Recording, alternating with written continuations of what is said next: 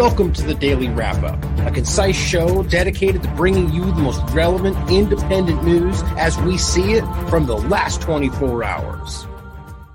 They'll get sucked into a cult, but it can happen to anyone. Here are 5 red flag warning signs that you've fallen prey to a predatory cult. Cults use constant lies and propaganda, indoctrinating people into believing their cult is right and good. Members and outsiders alike are shunned for disagreeing with the cult's ideology or its leaders, who are believed to have superhuman qualities. They're discouraged from asking questions or thinking critically and are unable to change their minds even when presented with clear evidence of corruption, incompetence, deceit, misconduct, and evil. Cults constantly engage in black and white thinking and fear of the outgroup. We're good, they're bad. We're enlightened, they're brainwashed. We're right, they're wrong. Only our group is moral. Collectivism is key. Cults exploit you financially, taking your money and providing little to no accountability as to how they spend it. They'll insist it's for the good of the group and shame you for not contributing. Cults emphasize special doctrines and set rigid rules and regulations that demand strict obedience. You're punished if you dare to disobey these rules or fail to comply exactly how they expect you to. You might even be punished even when you comply fully or haven't disobeyed at all. Authority is paramount across all variations and brands of cultism, and defying it is sin that warrants brutality. Cults demand intense loyalty to the group and its leaders, who are considered to know best what's right for everyone. Because of this, there's never a good reason to leave. If you do, it's because you're wrong, bad, crazy, and a threat to the security of the group. This is you. Don't panic. Simply stop making excuses for psychopathic authoritarians of all partisan persuasions who rule over a system that has trained you since birth to make moral exceptions for their depraved, violent, megalomaniacal monopoly over your freedom. Take responsibility for your life and claim your own self-worth so you aren't susceptible to the false promises of these manipulative power mongers who convince you your subservience to their power sets you free. The cult leaders and their enforcement henchmen can't control people if their followers stop believing in their propaganda, refuse to buy into their fake authority, and start believing in themselves. Sound like too much work? It's still not as hard as facing the ramifications of being a slave to a death cult that's rapidly destroying humanity.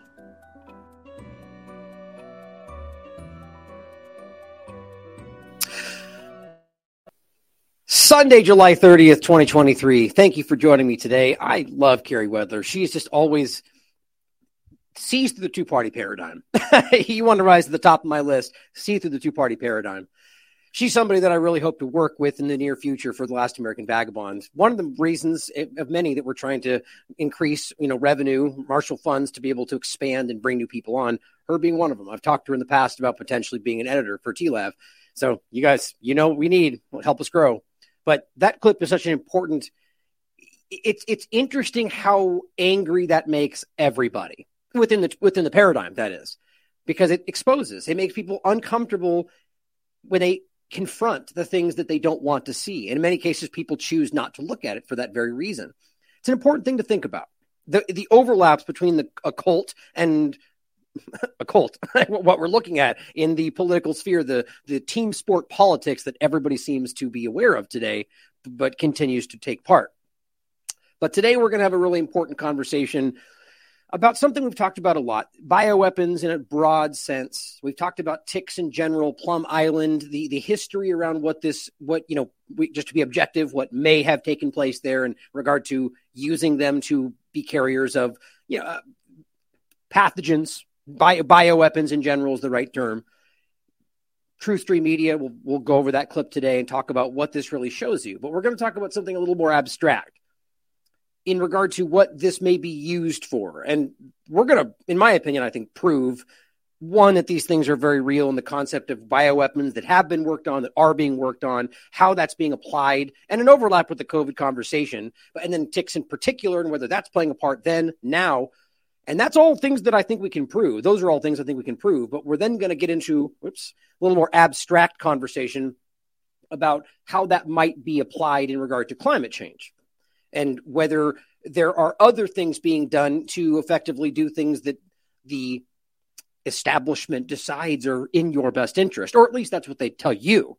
That may just be what they want you to think while they're doing it for their interest. But things like, a vaccine to stop you from wanting to smoke cigarettes. It's a real thing. A vaccine to stop you from doing things that are inconvenient to the empire, or, that they will tell you for your best interest. Eating meat. It's a problem, they tell you, because climate change. Well, what if they decided to make something that would stop you from wanting to eat meat? Who in this conversation wouldn't say that that's a good thing to do?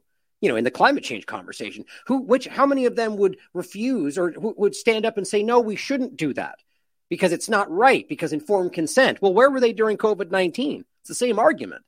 Those things were all still there. They still then nonetheless stood up and said, but grandma, but you do this because society, because science, even though that doesn't change informed consent or your ability to make your own personal bodily choices, but that still happened.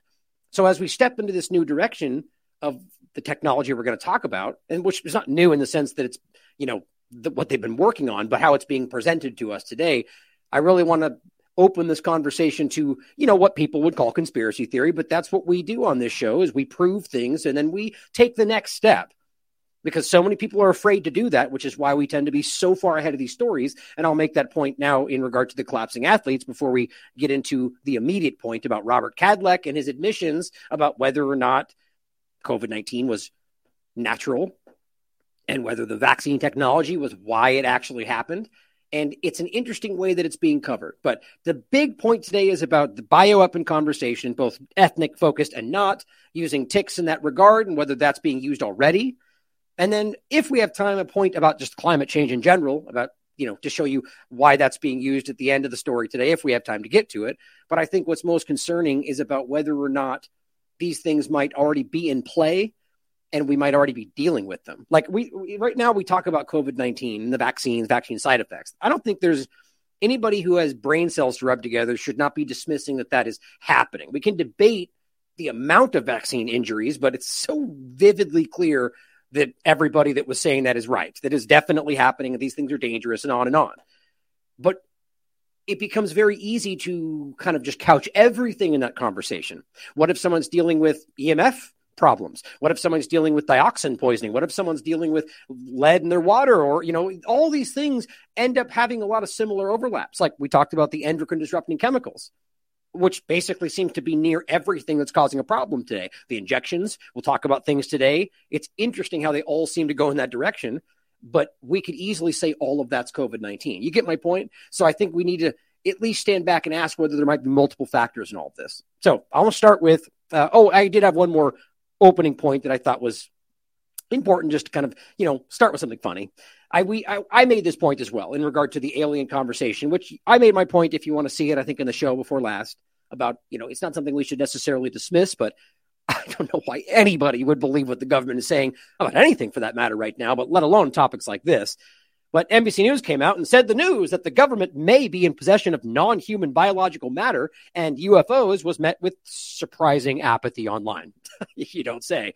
The announcement spawned a lot of memes, but many of them signaled how disinterested users were. Well, really what it showed you is we don't buy it. Doesn't mean that we, those of us are objective. We don't know that it's not true, but I'm not buying what you're selling. That's what it was really about. As Slow News Day said, as Steve said, it was met with apathy in real life too, mostly because nobody trusts a single solitary word the state says. I love it. Exactly the point. And then Chief Nerds put this out. I think it's just funny. Same kind of point. U.S. government, we have non-human biological entities in our possession. And the public just goes back to sleep. Like, if you guys like SpongeBob SquarePants, it'll be a little bit more funny for you. But it's really what happened, which is kind of incredible, actually. Now, on the note of the collapsing athlete point that I just made, and this does have a larger point around all this in regard to both being kind of ahead of some of these stories, but also just what, in conjunction with the vaccine side effects, might be leading in the same direction. The point I was making earlier. But so this is really interesting to me. This is on a gigantic channel on YouTube. You can see his nice fancy YouTube thing plaque in the background there, which I should have gotten technically, even though they didn't send me one, which I don't care about, but just to show how it's definitely a tiered system on all these platforms. But that he is out here right now, and it's a reasonable video. It's short, but actually, I forgot that I did bring it up. Let's play the opening to it before I even get into it, so you can see what I'm talking about. Or maybe I don't. Oh, you know what? I forgot. I'm just going to do it right here. News here. TMZ reporting that LeBron James's son, Bronny, has suffered a cardiac arrest during a basketball workout. Grammy-winning singer Tori Kelly rushed to the hospital after collapsing while out with friends. From VSG, he's not gone on the tour of Japan. What do you say? Shut.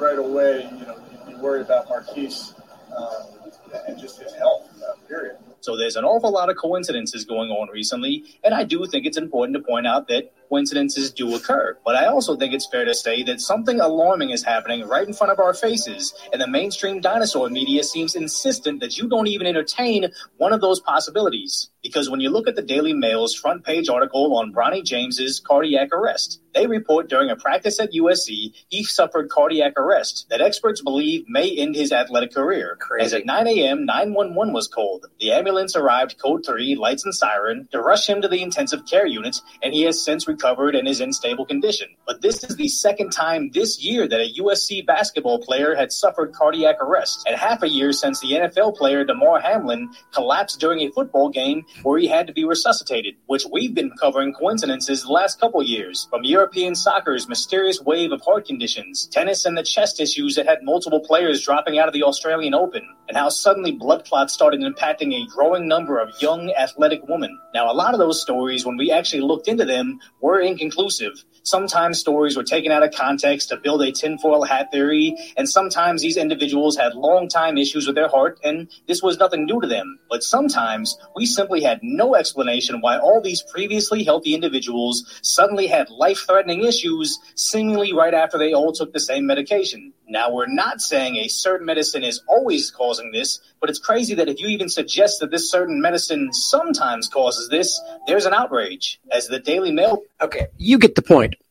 Now, the reason that I'm using his video is because I appreciate the fact that he has been at least mildly self-censoring, which, again, I've made the point in the past.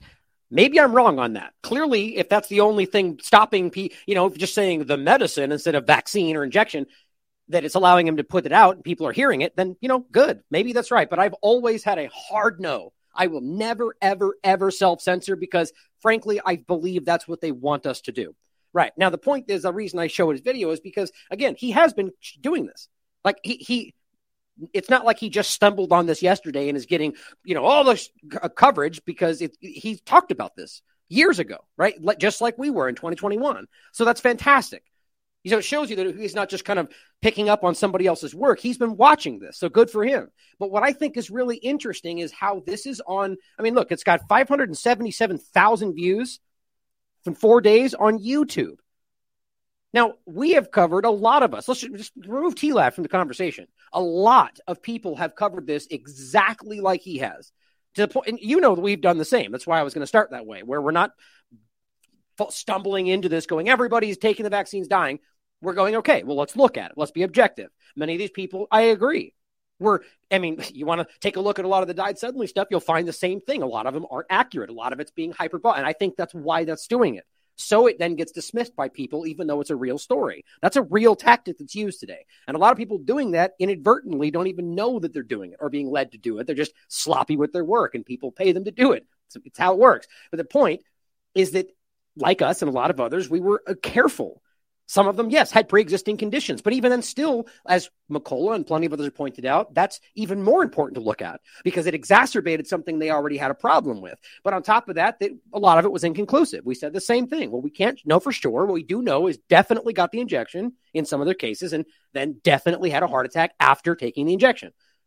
That's undeniable. And a lot of that crowd freaked out just about that. It's like, what are you disputing?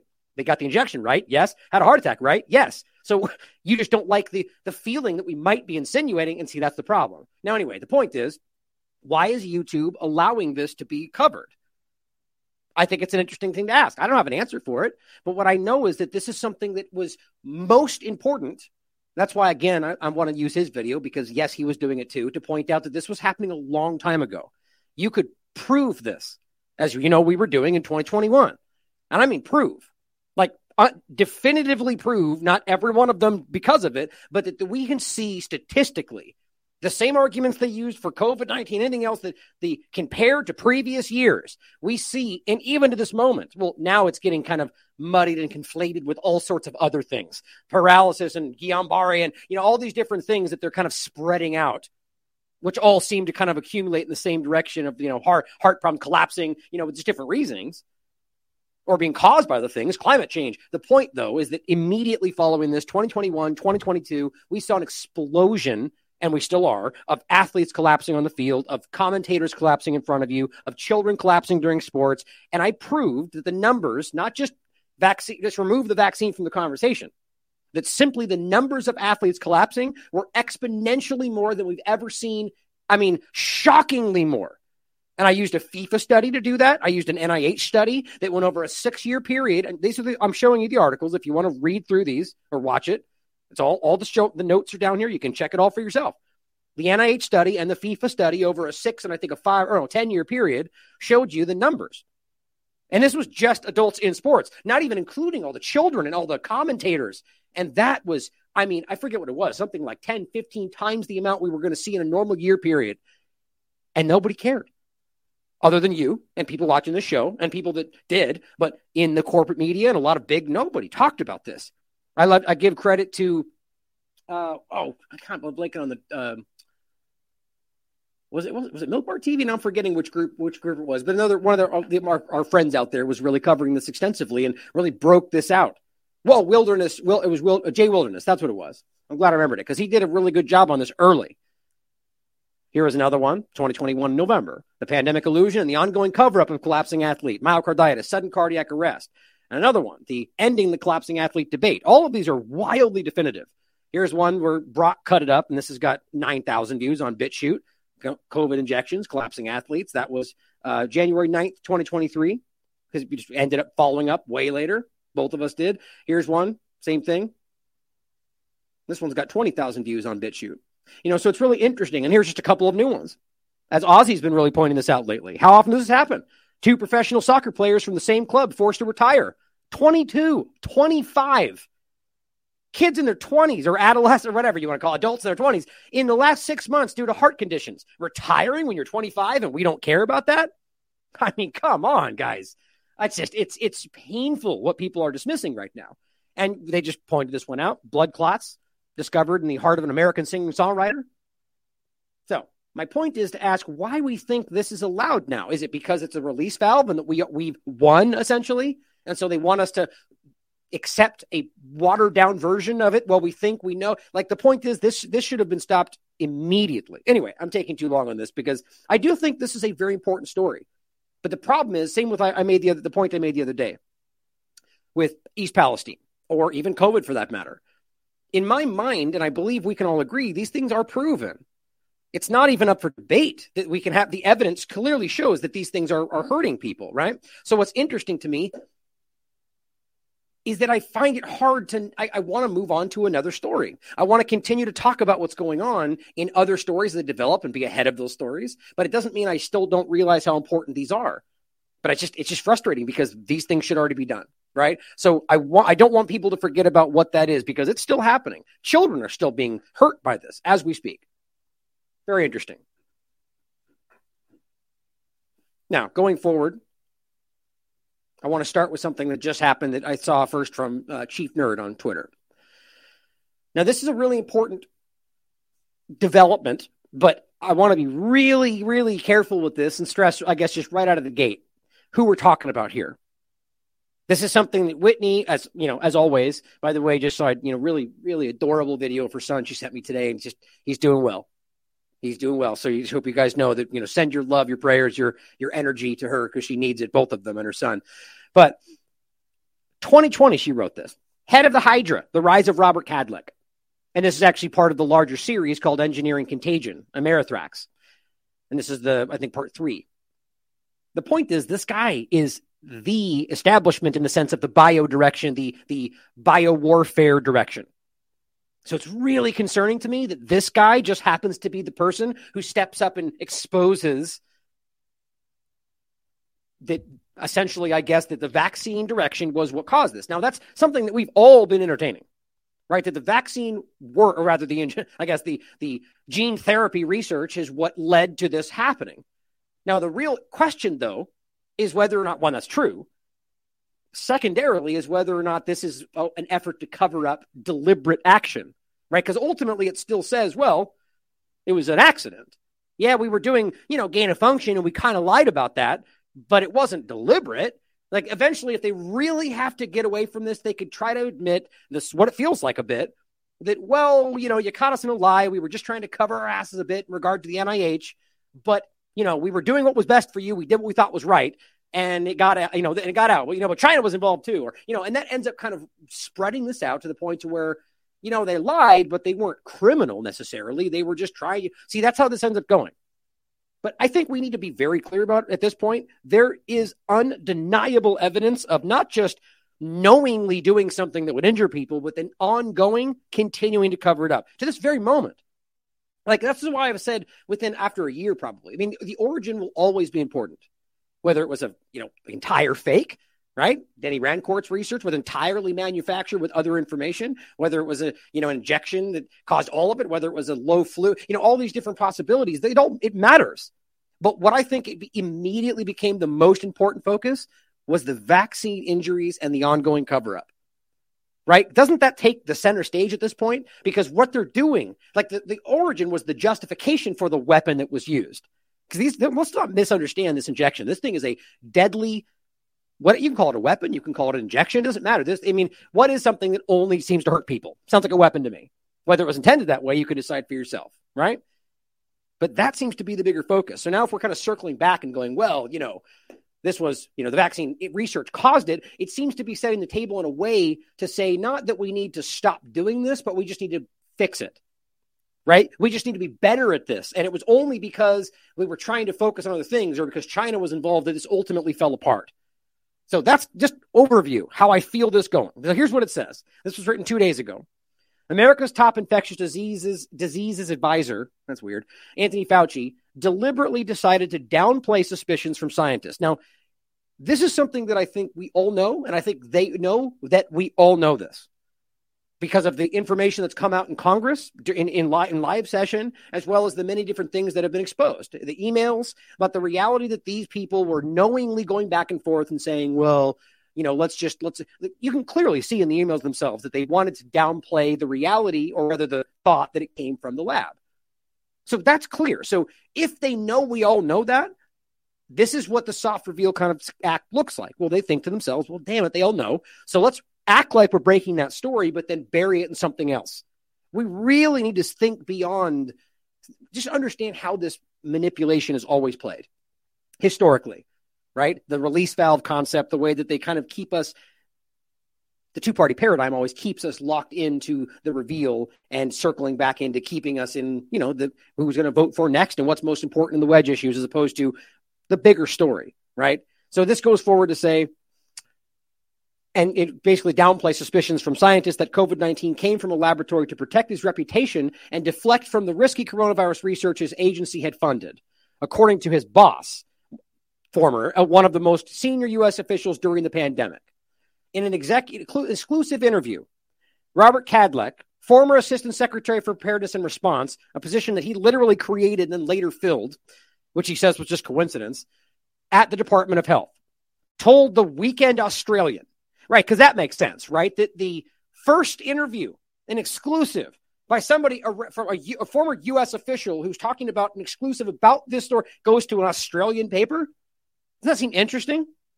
That he, Dr. Fauci, and National Institutes of Health Director Francis Collins privately discussed how to turn down the temperature. And this is what's interesting. On accusations against China in the early days of the pandemic while they were trying to encourage Beijing to cooperate and share a sample of the virus. Well, it's an interesting way to frame that, right?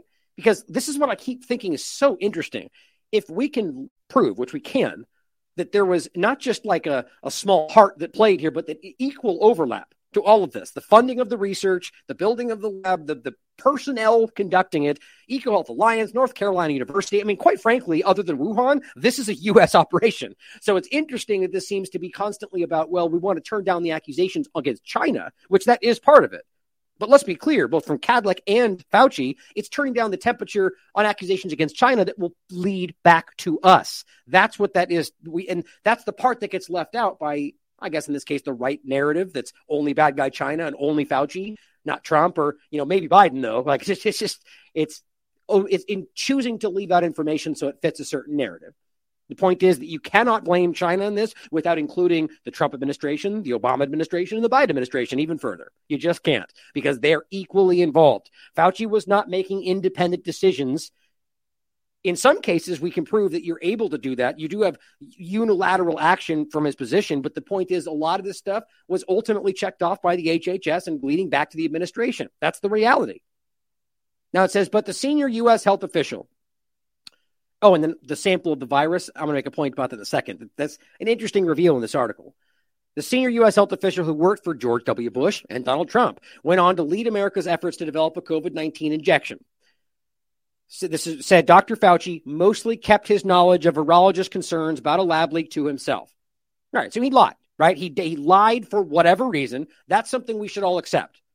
The Weekend Australian revealed in 2021 that the National Institute of Health and other U.S. agencies funded 65 scientific projects at the Wuhan Institute of Virology over the past decade, many involving risky research on bat coronaviruses. Right. This is public information.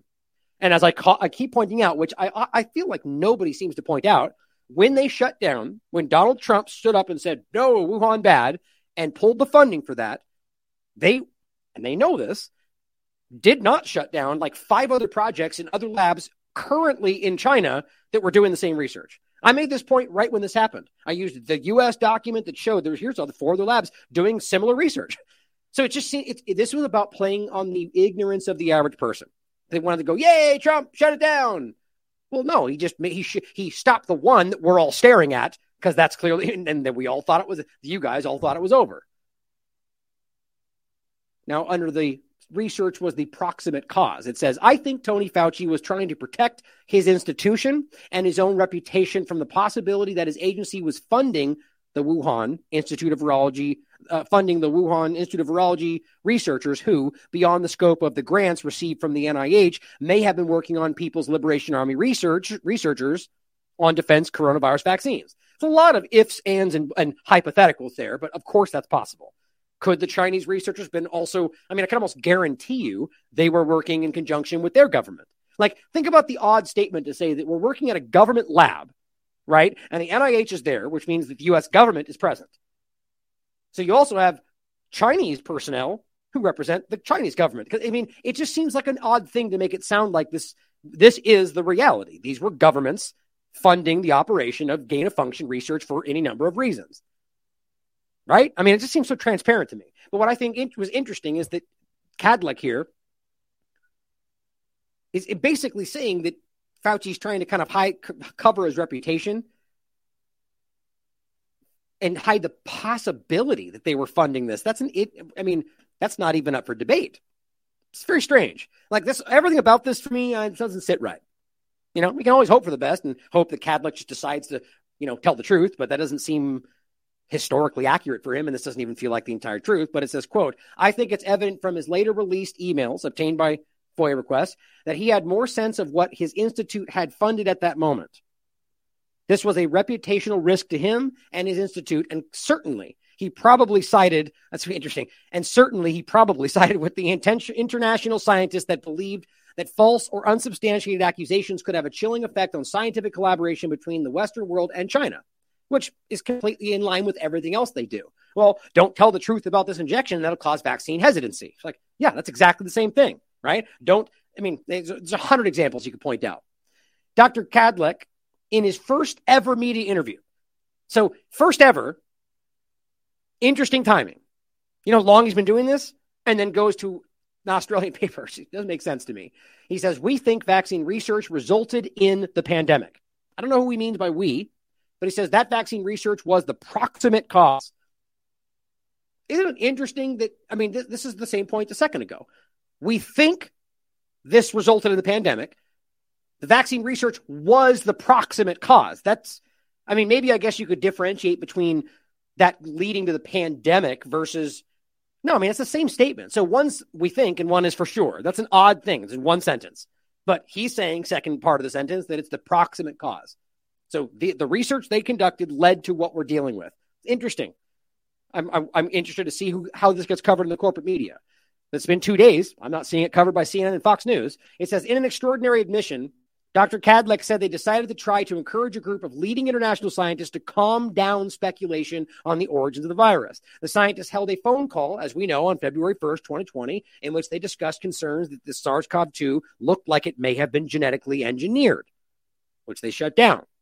As both Mr. Bush's biodefense advisor and Trump's assistant health secretary for preparedness, Dr. Kadlec, has decades of experience in fighting public health crises, he created Operation Warp Speed.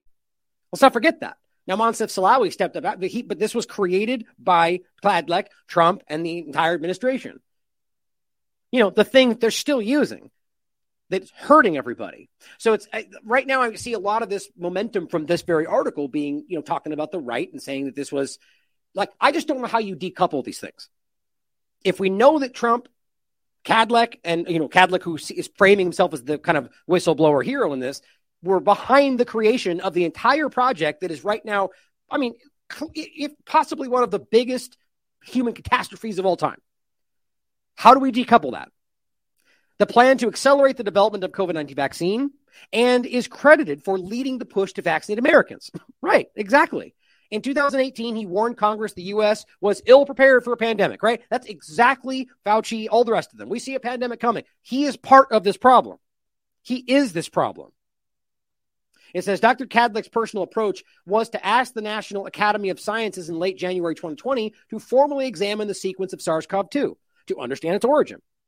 But publicly, he felt it was important, Kadlec, to achieve cooperation from China from a public health perspective. So earlier paragraphs, he's kind of explaining why he thinks Fauci did what he did. But here he then goes on to basically say he agrees to an extent. Beijing had not yet shared a sample of the virus, critical for developing an effective vaccine. Well, we keep showing you that, right? We keep showing you that the reality from Moderna makes it very clear that on January 11th, the Chinese government shared this sequence on their platform. 2 days later, mRNA 1273 was already done, the sequence. You remember that they've admitted themselves they never isolated it, right? So I just think people need to remember that if they never needed the sequence, because they didn't, if they already had it done, and it's the same one they've been using ever since, why do they ever need it? And this is the bigger point about the platform. It was never about the sequence. It was never about the actual physical concept. It was about genetic sequence on a computer. Here's the CDC of China admitting they didn't have it when they sent this. And why has the data not been shared?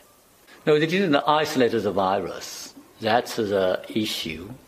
It was MSNBC, the Chinese CDC, admitting that they did not isolate the virus when they sent that.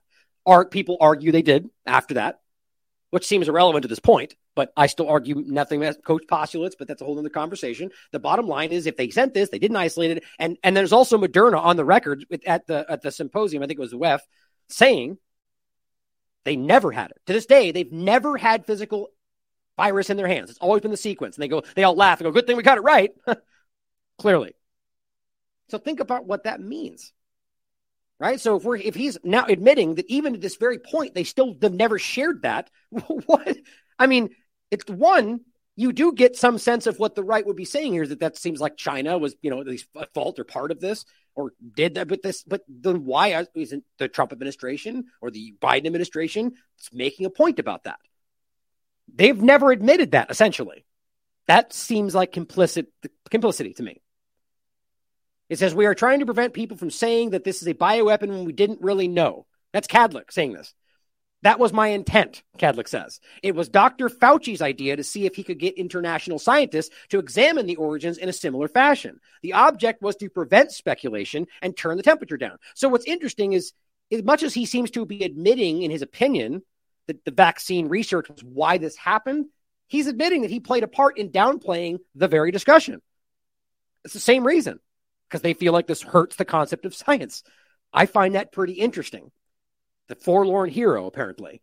The phone call was at the instigation of Dr. Fauci after he spoke with scientist Christian Anderson, who expressed concern that it may be genetically engineered because of its unusual features. In an email, Dr. Anderson said, as you remember, some of the features potentially look engineered, and several leading virologists all find the genome inconsistent with expectations from evolutionary theory.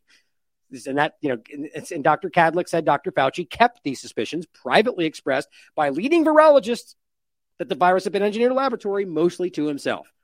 Think about how wildly dishonest that is. Now, why?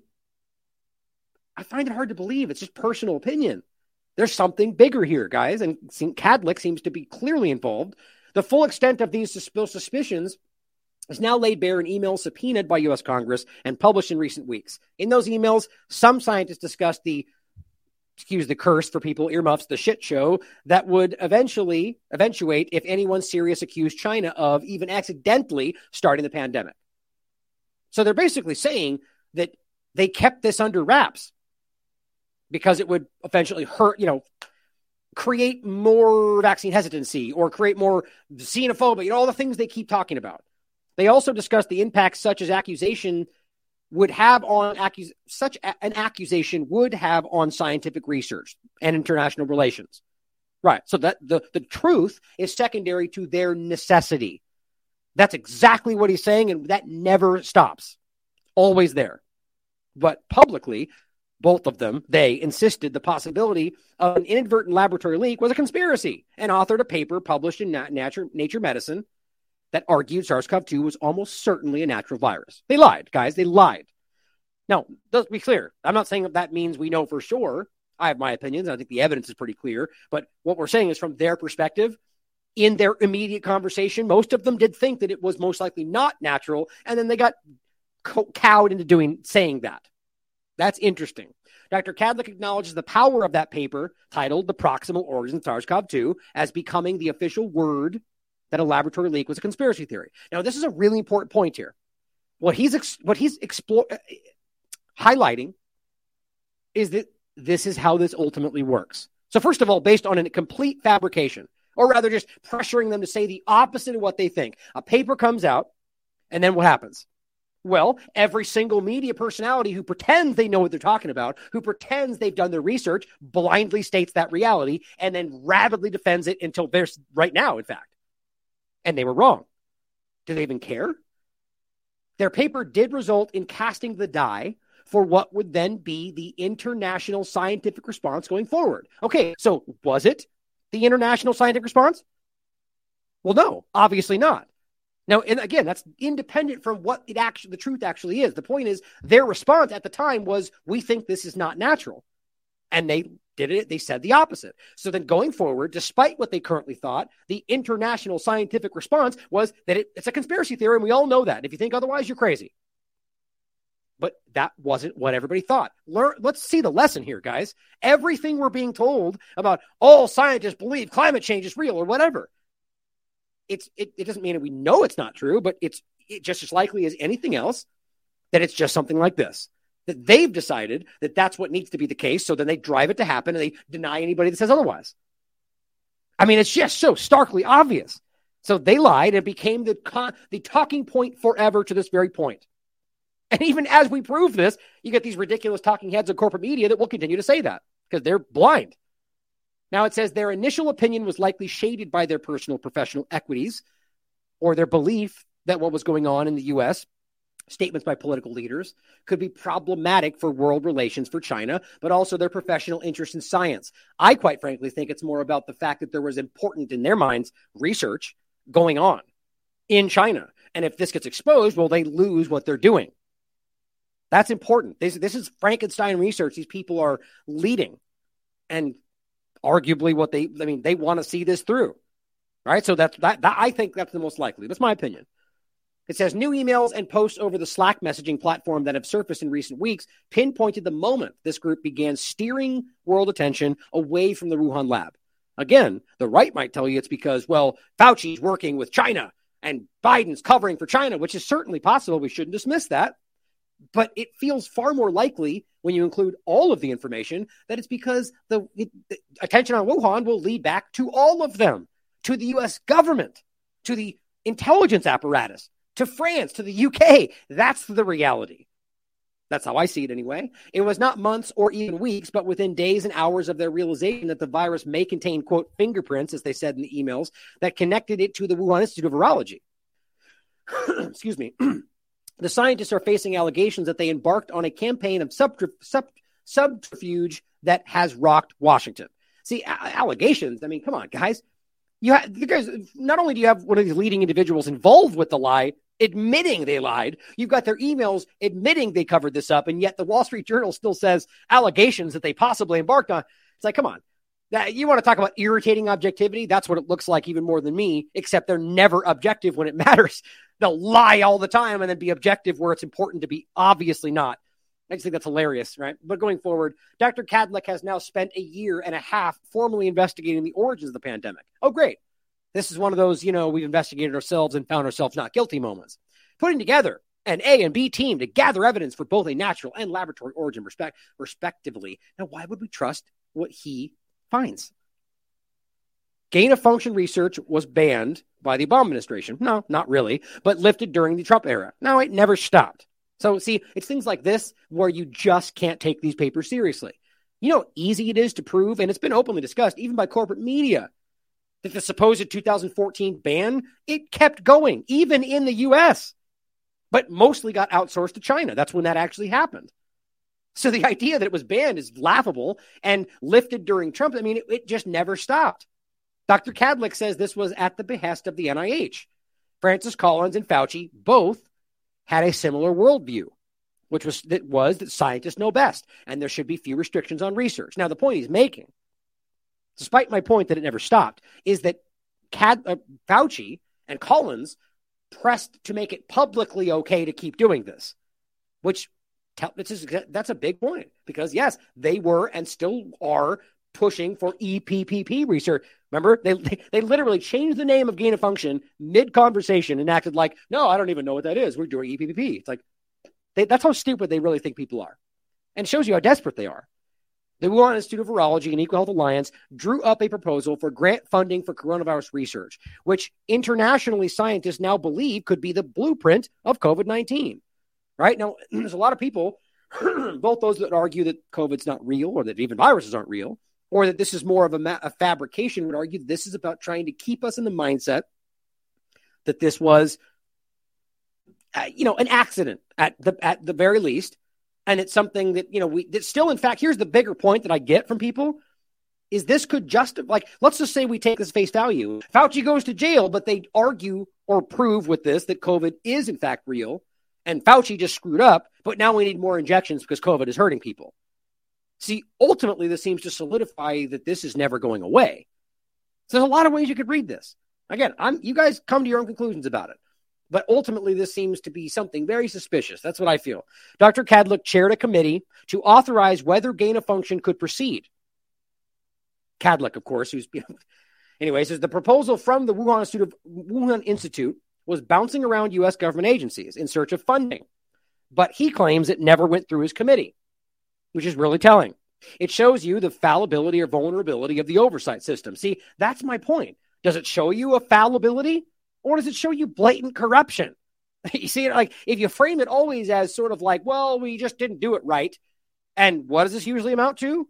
Well, we need more funding, right? We need more power and more funding, and we'll do it right next time. Always how this goes.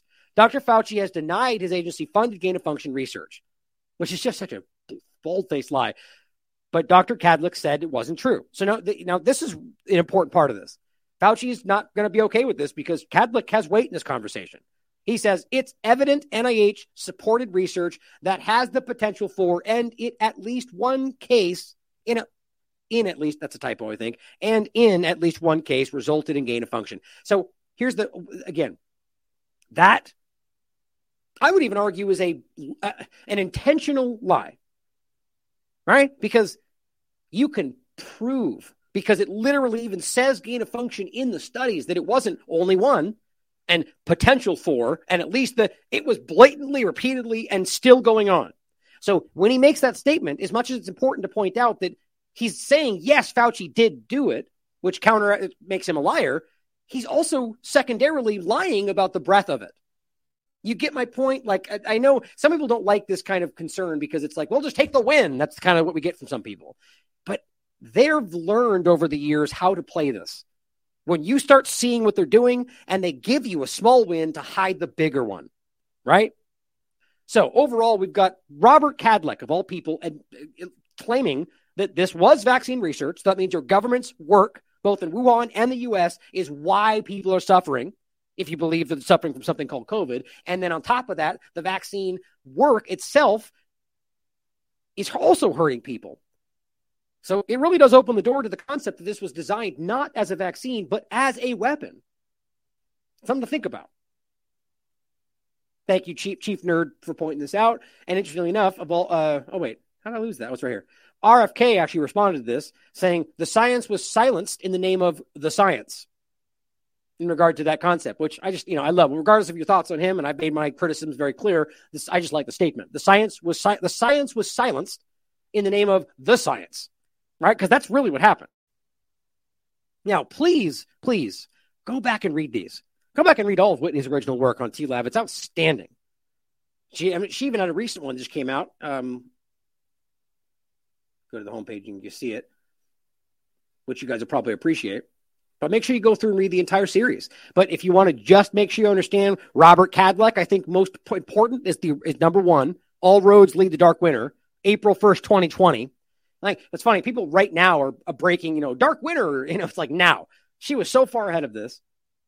And then this one, Head of the Hydra, The Rise of Robert Kadlec. Here was her last one. It's called The Prince and the Spy.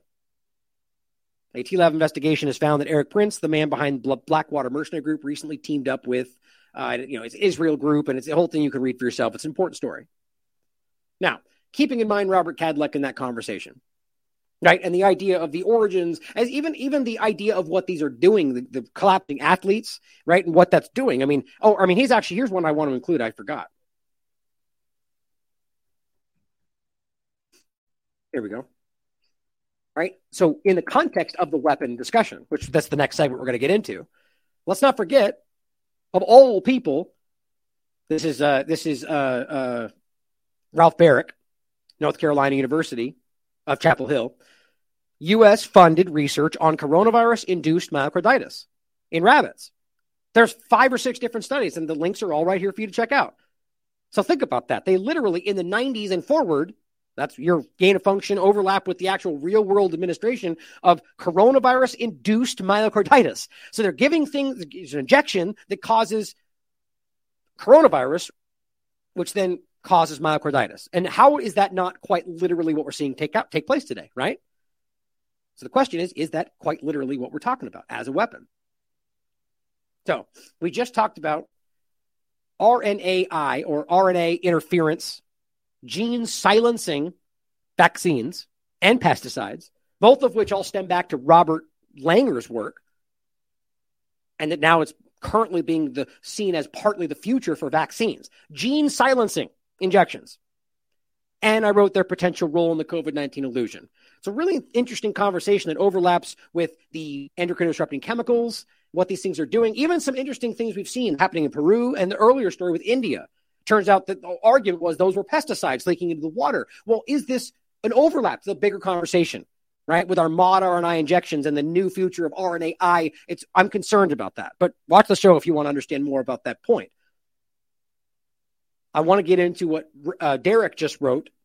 The reason I point this out is because I feel this is connected. I feel all of this it's a larger experiment about what they're trying to figure out here in regard to how this works in gene editing, to make it very simple. We know that's the future of what a lot of these people are working on in regarding patenting everything under the sun and creating life. I mean, it's on the surface. And until they can figure that out exactly, well, that's partly what I think they're trying to do. But we recently talked about one of the central parts in all of this, which is the ethnically targeted concept, which is just really frustrating. And he does a great job in this article of breaking down why this gets so frustrating. Please read this. But this is something that is on the surface easy to prove. At the very least, that they're working in the direction of these things publicly. And maybe you could argue it's to find out what the other guy's doing, but it's not secret. So the interesting way this conversation got drowned in the concept of anti-Semitism, which is usually how this works, it really does kind of expose something here. But what this is really about is the title rights. And interestingly, people misinterpreted the title. Don't be a title scammer, guys. Read if you understand what they're talking about. The truth within RFK Jr.'s statements about, quote, ethnically targeted weapons. Now realize, we know how this story went. My tweet's right here about how people are grossly misrepresenting what he said.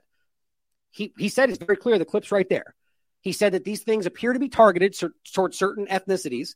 But he then immediately says, well, we don't know if it's deliberate or not. Could just be a natural thing. But there's been research from both Pfizer and different groups, as well as, all over the place, showing these things have ethnic focuses or more so affect certain ethnicities. Black people are more affected. We've been hearing this the whole time. So what's really interesting is this got so quickly shut down. And then the point about the weapons was then he follows up that statement and says, and we know that the U.S. and China are working on ethnically focused weapons. They are. And yet this got buried in a conversation about how he's somehow anti-Semitic. And then he went on a week-long tour screaming about how he'll only fight for Israel, which kind of seems like the point. But here's what becomes so important in this conversation. It's one, that it seems that Israel, of all groups, seems to be championing this direction, which then makes it all the more obvious why it seems that was such a force to shut down this conversation. But on top of that, it's not just Israel, it's the United States and a lot of groups, but that this overlaps with the bigger conversation about the kind of things they're working on and how this can affect directly your, whether it can ethnically focus you and kill you, but also ethnically focus and do other things. Right? Because just a weapon, a bioweapon that just murders people with certain ethnicity, that's one thing. But it's getting a lot more nefarious today. Right? The kind of things that experimentation-wise, that if you could do something that would cause an effect, but nobody would know it was used. Think about that kind of an experiment where all of a sudden you got this baffling thing that's happening. It's a mystery disease. And we keep hearing that, right? And is that something else associated with this? And as we get into the bioweapon direction of the ticks and everything else, that is part of how this has been developed. Going back to the Plum Islands, we'll get into in a minute, I think this all connects. So it says, on July 15th, the New York Post released a report titled, RFK Jr. says COVID may have been ethnically targeted to spare Jews. That's what the New York Post incorrectly said he was saying. Setting off a weeks-long controversy with accusations of anti-Semitism, threatening to derail the outsider campaign of RFK Jr. He was referring, of course, to a 2020 study peer-reviewed by the Cleveland Clinic, which examined genetic factors which may determine susceptibility to COVID-19. It's very, very basic, very, very simple. I think right here. I'm just calling out Brian Krasenstein here, who just clumsily says exactly what I said, does this guy even bother to do the most basic due diligence before he falls all over himself to promote the mainstream narrative? Here is the peer-reviewed study that says near exactly what RFK says. Very simple. And no, let's not forget, by the way, that he claims he was recorded without his knowledge at a meeting where they're there as themselves. It's not like a Project Veritas thing. This guy's there as the New York Post, and he films them secretly. Like, these people are just grade A POSs. But the point, before we go forward, it says the New York Post also maligned Kennedy for stating that, quote, we do know that the Chinese are spending hundreds of millions of dollars developing ethnic bioweapons. And we are developing, as the U.S. government, ethnic bioweapons. He also said they, seemingly referring to the U.S. government, are collecting Russian DNA and Chinese DNA. So, quote, we can target people by race. Which, by the way, again, it's not hard to look up. In this case, Kennedy's crime is to speak an uncomfortable truth. Governments around the world, including the United States, have certainly studied the potential for genetically targeted bioweapons. Or, again, my point from before, like you could argue any number of these things, a genetically targeted anything, experiment. Unfortunately, the conversation around bioweapons that could be targeted based on race or genetic factors has been lost in the accusations of anti-Semitism, which is likely the entire point. Like, think, excuse me, God, something in my throat. Think Corbyn in the UK, right? Like the labor conversation, like the way you can shut down entire conversations with clumsy, baseless arguments of anti-Semitism. You don't need to agree with Kennedy's statements or campaign to understand that there are very real concerns relating to DNA-targeted weapons. Or how about going back to that point, you can use anti-Semitism of people that maybe deserve that accusation to cover up real things they're saying. You see the point? Why does the accusation of this guy's racist have anything to do with things that are being presented, whether they're provable? Because emotion. That's why. Because they know they can manipulate people using outrage and emotion. It's classic.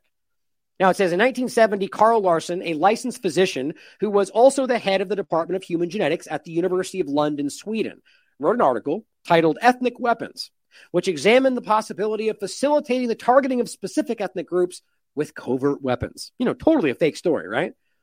In the essay, Larson shares disturbing revelations relating to chemical and ethnicity-focused weapons. Chemical, too. Including the suggestion that, quote, friendly forces could use incapacitants, so it incapacitates people, in entangled situations to give friend and foe a short period of enforced rest to sort them out. That's terrifying. Kind of feels like a weird overlap to the World Economic Forum technocratic future, right? Where we can, brain waves and we can just, put a shock collar on you to fall asleep. Like it feels like a weird overlap. But it says, he also says using psychochemicals and gentle persuasion civilians in enemy cities might be re-educated. Gee, think about that. That's like China and the re-education camps. Like this. He also says using these and gentle persuasion, civilians in enemy cities might be re-educated.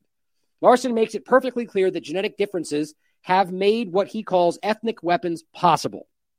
Quote, innate differences in vulnerability to chemical agents between different populations have led to the possible development of ethnic weapons, he writes. Larson also discusses the role enzymes play. This is really important to me in impacting potential enemies. Under an image of soldiers exiting a helicopter, Larson writes, quote, enzyme inhibitors could turn these troops into a state of paralysis. Now, the enzyme point is really important. As we're going to get to in a minute, people presenting the concept of, creating an enzyme that makes you no longer want to eat meat. All you got to do is give someone an injection and suddenly we save the climate problem's over, right? That's a real thing. And I'll get to that in a second. What's interesting is that we're so focused on all these other topics that like the enzyme discussion or how these things might be used is very concerning. Now, in one case, we're talking about things that can create like an antibody against certain things like nicotine, for example. But an enzyme thing is very different. And I'm going to look more into, and what I believe is that this concept would be near impossible to find out, right? Like, how would you prove something like this? Especially if it's something that's administered, inside of a different shot, right? That the troops are being given a shot for the flu or something like this. There's just a thought. And if you're out there shaking your head like that would never happen, then you're a child because it's obviously possible. But it says Larson says that scientists had previously understood the enzymatic process for RNA production. Let that sink in. But now understand how to regulate the initiation and specificity of enzyme production. I mean, guys, remember, this is in the 70s. He also noted that they understand not only how to initiate enzyme production, but how to inhibit it. He concludes, thus the functions of life lie bare to attack. 1970. Can you only imagine what they're doing now? Despite not being a member of the military, Larson's essay was taken seriously enough to be published in the Military Review, the journal of none other than the U.S. Army. From Sweden. Read the room. Read the writing on the wall. But it says ethnobomb, next section. In November 1998, the Sunday Times published a controversial report alleging that Israel is working on a biological weapon that would harm Arabs, but not Jews. It's here. You can read it for yourself. It's right here. The point is this stuff is basically an open secret. And then it says the report was sourced from an anonymous source within the Israeli military and Western intelligence. The report claimed that Israeli scientists were developing an ethnobomb, which would identify distinctive genes carried by some Arabs and then target them with a genetically modified bacterium or virus. The stated intention was to use these genetically modified organisms to alter DNA within the living host cells. Sounds interestingly familiar to what we're dealing with today. Also, I think it's important to point out, and this is just a thought, that remember, during this conversation, when there was stuff happening, all of a sudden there was this weird anomaly that exploded in Italy and Iran. Remember that? And everybody didn't want to consider the genetic connection between Iran and Italy, which we proved. So the question became, when they go, the main case they traced it back to, it just exploded from the middle of the country and nobody could prove where it came from. Think about that. Doesn't make sense. There could be an explanation, but we need to ask, and this is what I theorized. Remember, because we're talking about Iran here and Israel being dead focused on Iran, because that's where they show it started, that it could have been something that was released during all of this, maybe even knowing that the other thing was something they were involved in, just to test this out over here, knowing that it would get swept away into the COVID conversation. Something to consider. The Times report also references a confidential Pentagon report from 1997, which warned that, quote, biological agents could be genetically engineered to produce new lethal weapons. Right, so the Pentagon can report that in 97, but it's a fake story today. Right, that's usually how this goes. Right, it works on it, talks about it, covers it, tests it, and then it's a fake story. Right, or it becomes something that they go breaking news, new thing for you that they've been working for 20 years on, that they've been used all over the place. Right, we are always seeing this. Right, so as we see them admit this, and today it's a fake story, think about what that means. Former U.S. Secretary of Defense William Cohen also warned about nations developing, quote, certain types of pathogens that would be ethnic specific. The Times report claims a, quote, senior Western intelligence source confirmed that Cohen was speaking of Israel. It's not hard to find this. Not long after the publication of the Times report and subsequent debate, the British Medical Association began warning of the dangers posed by ethnic weapons. In a third report titled Biotechnology, Weapons, and Humanity. Oh, wait, I thought I had it right here. There it is. Hold on.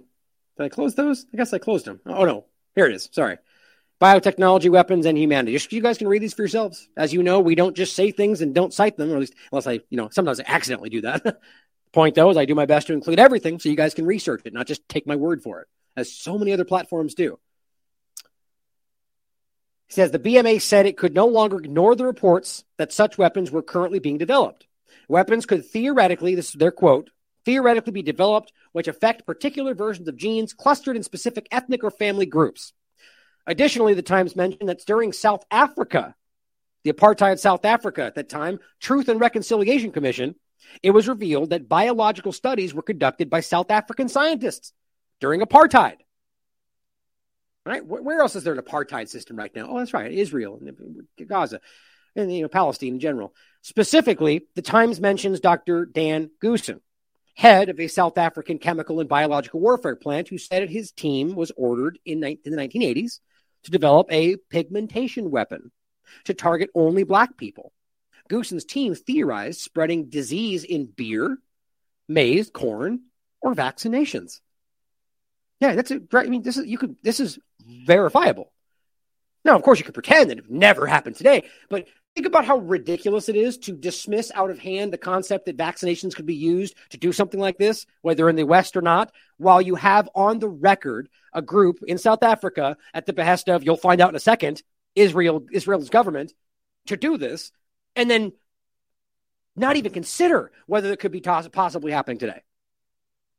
In the Times article also mentions another report from Foreign Report, a publication of James, which focuses on security and defense intelligence. The Foreign Report piece allegedly claims South African sources and Israeli scientists were using South African research in their efforts to develop an ethnic bullet against Arabs. Unfortunately, we have been unable to locate an archived version of this article. Big surprise. Now, that's aside, I don't think it's even up for debate that Israel's government was aggressively involved with South African apartheid, right? So if you know that South Africa is working at the time on ethnic weapons, and you can prove that Israel was, and you can, directly looking at that focus, and all the statements they have about everything, the point is it's very interesting to see the conversation of Israel funding research in South Africa to use vaccinations to do this, right? And the whole point is, as we're talking about in this article, guys, in the tweet I have right here, is that what was the main point of the study? Well, it turns out that it was just specifically, I think I got right here. There it is. Talking about Amish and Ashkenazi Jews that had zero, that said that do not appear to carry such variants that increase their risk to this. Out of all of them. Now, it could just be a coincidence. I've never claimed otherwise. But what's interesting to me is that you can prove historically that this has been something that's been worked on, and in this case, in regard to South Africa, focusing directly on using vaccines to deliver such a thing. Now it says plans for epidemics to be sown in black communities with cigarettes and letters laced with anthrax. Look at all these overlaps. The program he directed was known as Project Coast and is alleged to have lasted from 1981 all the way till 1993. Quote, no records are available to confirm that the biological agents that were taking place in South Africa have ever been destroyed. The entire web of players involved in the South African program, including the CIA, is worthy of further investigation. Yeah, you don't say.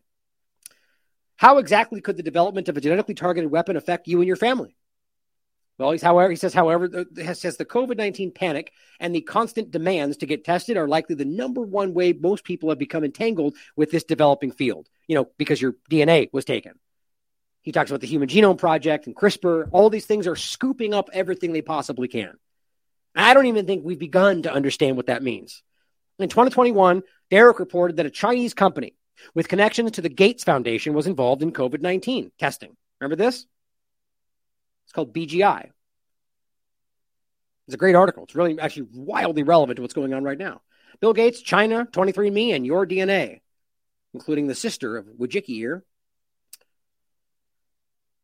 saying he reported on the Chinese company with connections to Gates and involved in COVID-19 testing and posed a potential threat to American privacy. Now, you could argue that was China surreptitiously doing so, or it could be in conjunction with your government actively working in this direction. We have to start thinking bigger than the party paradigm perspectives, guys. It's not only Russia or only China. We need to realize how binary and childish this perspective is. But it says, and I'm not saying it means untrue. It could be true. But the reality that we only look at what the one side or the other says, we need to stand back and see your government potentially culpable for all that's happening, not only one side of it. But it says particularly the medical and health data of those who have been tested for COVID-19. That's a risk to this company. Chinese company BGI Group, the biggest biotech firm in the world, offered to build COVID labs in at least 6 U.S. states. And U.S. intelligence officials issued warnings not to share health data with BGI. Interesting overlap, by the way, which I'm still looking into. There's that story that's all the big rage in a lot of certain platforms about the lab that was discovered in the United States, very shoddy lab working on bio stuff that is arguably connected to Chinese individuals. I don't think that's arguable. I think there's Chinese individuals who are responsible, but that then becomes conflated with it is the Chinese government, which I have no doubt that's possible. But again, when you don't have the evidence that it is for sure, it could be any number of things. It could be the Chinese government doing this lab. It could be the U.S. government working with them to do it here, since we're all focusing in China right now. Or, I mean, you see my point is it becomes a partisan argument to go what we think is the truth because that's what I want. Now, I'll follow up on that. It becomes even more relevant. But right now, there's this lab everyone's talking about that seems to be the kind of running right narrative is that it's an example of China being responsible for everything. Maybe. Right? That's all we know is there's this lab and there's Chinese people that ran it. And it's then my point was, if you read the article, that somebody ran this place and it's supposed to be vacant. There was like 36 freezers. So somebody was aware that was going on. There was somebody from an authority position that covered this up, and nobody seems to be focusing on that. It's very weird to me. For me, I think it's more likely that the U.S. government's involved in some way, but just as likely not. But my point is, if we have evidence that Gates working with this company in 2021 opened 6 labs in the U.S., it's like, it just seems like a weird choice to only focus on parts of the story, right? But it says, meanwhile, journalist Natalie Winter of National Pulse uncovered documentation of a relationship between the Bill and Melinda Gates Foundation and BGI going back a decade. Winter found a memorandum of understanding between the Gates Foundation and BGI to, quote, form a collaboration on global health and agriculture development with the goal of achieving common objectives in health and agriculture development. That's crazy with what we're seeing today. And let's be clear. Gates is acutely involved with the U.S. government and all the things that they're doing. You think they don't know about this? The collaboration deals with developments in human, plant, and animal genomics, the study of DNA. Since March 2020, BGI has sold millions of their COVID tests around the world, including in the United States, which the U.S. government is clearly aware of. That's even going back to Trump's administration. BGI is also well known for creating a cloned pig in 2010. I often point this out. The sheep that we heard about forever ago, are we really going to pretend that they did this in 2010 and then just never did anything since then? When these stories go quiet, that's scary. But he talks about Ancestry and 23andMe. These things were scooping up all the DNA from everybody they could. In January 2021, 60 Minutes did a report. Anne Wojcicki, CEO of 23andMe, sister of the former CEO of YouTube, simultaneously they ran these things, answered questions regarding her company's use of the data that they were collecting at the time, and still are, I think. While Anne Wojcicki says that her company has empowered individuals with this opportunity to come together to crowdsource research, which I've heard many examples that the information they were given wasn't even accurate. She doesn't shy away from acknowledging that her company plans to use the information to develop drugs. It's right on the surface. Quote, and I absolutely stand behind. We are going to develop drugs using your personal genetic data, so that everybody is actually benefiting from the human genome, or so they're telling you. or so they are. So absolutely the data is valuable. This is, and look, my opinion, but I would bet you my life that that's being directly shared with the military, with the agencies, the government, directly. I would bet my life on that, but that's my opinion. While the 23andMe model appears to be focused on selling medicine based on genetics, it's clear that the Chinese, American, and Israeli governments likely also have their own military interest in this data, right? So even if, let's just say that a medicine direction is altruistic, that information is still being gathered and used in directions that aren't about medicine. This means medicines and weapons based on your specific genetic traits could be out there, or likely very soon coming your way. While the 23andMe model appears to be focused on selling medicines based on genetics, wrong part. And if you thought you escaped this DNA collection by avoiding 23andMe or COVID tests for that matter, Derek makes an excellent point here that I haven't thought about in a while. It was a big focus for a minute, and that is the fact that police have already been given the authority to take your DNA, whether or not you're even charged with a crime, just suspicion, right? So you get arrested for some suspicion, they could take your DNA right there. And even if it turns out you were never guilty, they have your DNA forever. And what he goes on to write in this, which is crazy, I'll just read it. It says, when a law enforcement entity collects DNA sample, the government indefinitely retains that person's full genetic makeup. There is no statute requiring the government to discard that sample. As genetic researchers discover new ways to use that sample, the DNA, the potential for misuse by government increases and threatens individual privacy. I mean, that's my point. We don't even understand what this fully means yet. It's terrifying, right? So let's circle back to the absurd way people covered this conversation. RFK is an anti-Semite, as he's pointing out clearly something that they really don't want you thinking about. That's pretty scary. Now, here are a few examples. June 24th, 2022. Ever heard about bioweapons that use DNA to kill specific people? Or they're a reality. Call to restrict sharing of genomic data over fears of DNA-targeted weapons. 2021. Future biowar weapons could kill people with specific DNA. 2019. Could you make a genetically targeted weapon? 2004. You could try, it says, but probably wouldn't want to be around when you released it. It says the prospect that rogue scientists could develop bioweapons designed to target certain ethnic groups based on their genetic differences was raised this week in a report by the BMA, which we just showed you.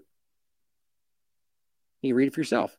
It goes on to say the report warns that construction of these weapons is now approaching reality. I mean, just think about this. In 2004, saying such genetic bombs could contain anthrax, bubonic plague, tailored to specific people. And yet it's being regarded at this moment as a ludicrous right-wing conspiracy theory. I mean, we are broken. This country has lost its sense of itself, man. And it's very clear, rather, those lost in the paradigm, I should say. And then 2022, biological weapons could target DNA, food supply, two U.S. lawmakers say. Well, you can read this for yourself or rather watch the show if you'd like. Oh, wait, look at that. Shoot. Well, I'm going to follow up for the show. A lot of these older ones only had a YouTube embed. What I do is get the title and go back and search for it on Odyssey or BitChute and plug it in. I'll do that afterward. But the show in February 18th, 2020, again, showing you how far ahead we were on these stories, as usual, like the collapsing athlete story, the long and sordid history of U.S. government bioweapons research and testing on unwitting civilians. Yeah, it's not hard to prove, guys. They've admitted to this themselves over the years. So why we would pretend it's not happening now when plenty of people involved in those older research are still in positions of power is beyond me.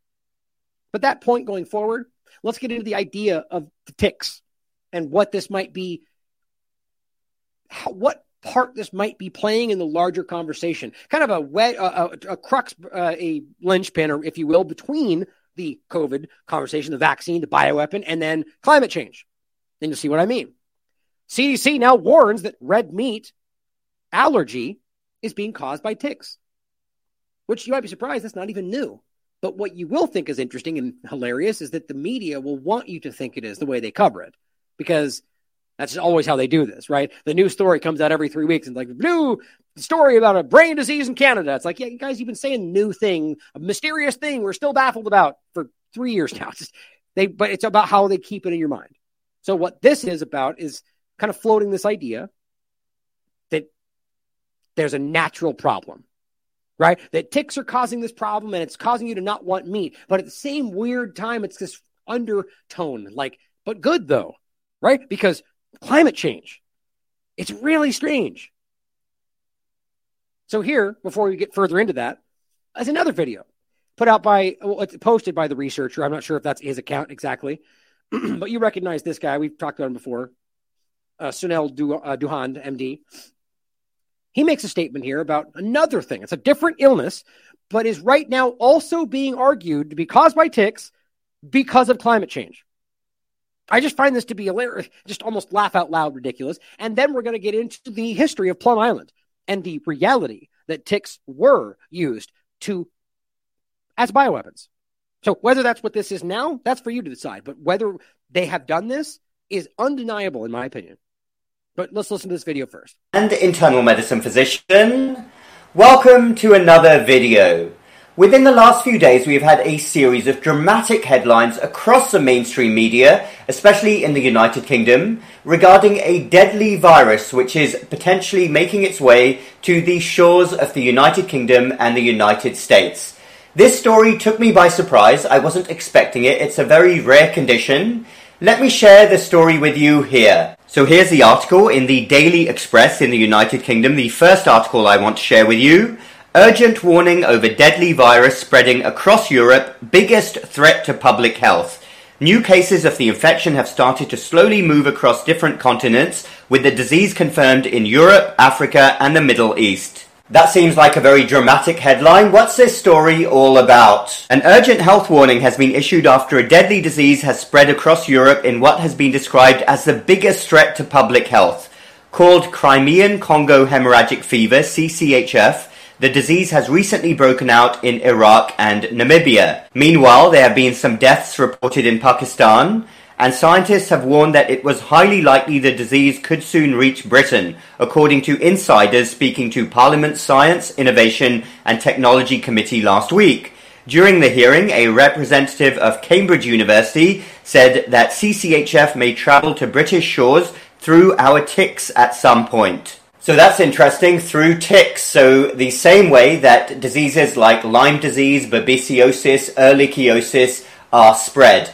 Now, by the way, Lyme disease, for example, is argued that it in and of itself is a byproduct of the bioweapon, which is why seemingly still to this day, we don't even know how to treat it or barely understand how it works. And most people misdiagnose it anyway. Like, it's ridiculous how long that's been happening. Now, of course, the government will tell you that's a fake news story. We'll go over the information in a second. But people like Dr. Boyle will openly tell you that's a bioweapon, that the ticks have been used, and that's the truth. Now, he is the founder or the creator of the Biowarfare Act that the U.S. government still uses. And yet now he's a fake news conspiracy theorist, but we still use his work. It's just hilarious. Let's learn more about the disease. Well, according to the article, the disease is norovirus, a condition which is spread by ticks, and according to the World Health Organization, one that has a grim fatality rate between 10 to 40%. So that's norovirus, not to be confused with norovirus, and that mortality rate, 10 to 40%, is massive. For some perspective, let's compare that to the pandemic virus over the last few years, which is believed to have had a mortality rate well under 1%. Typically, this... Think about how crazy this is, that is the generally accepted reality at this point.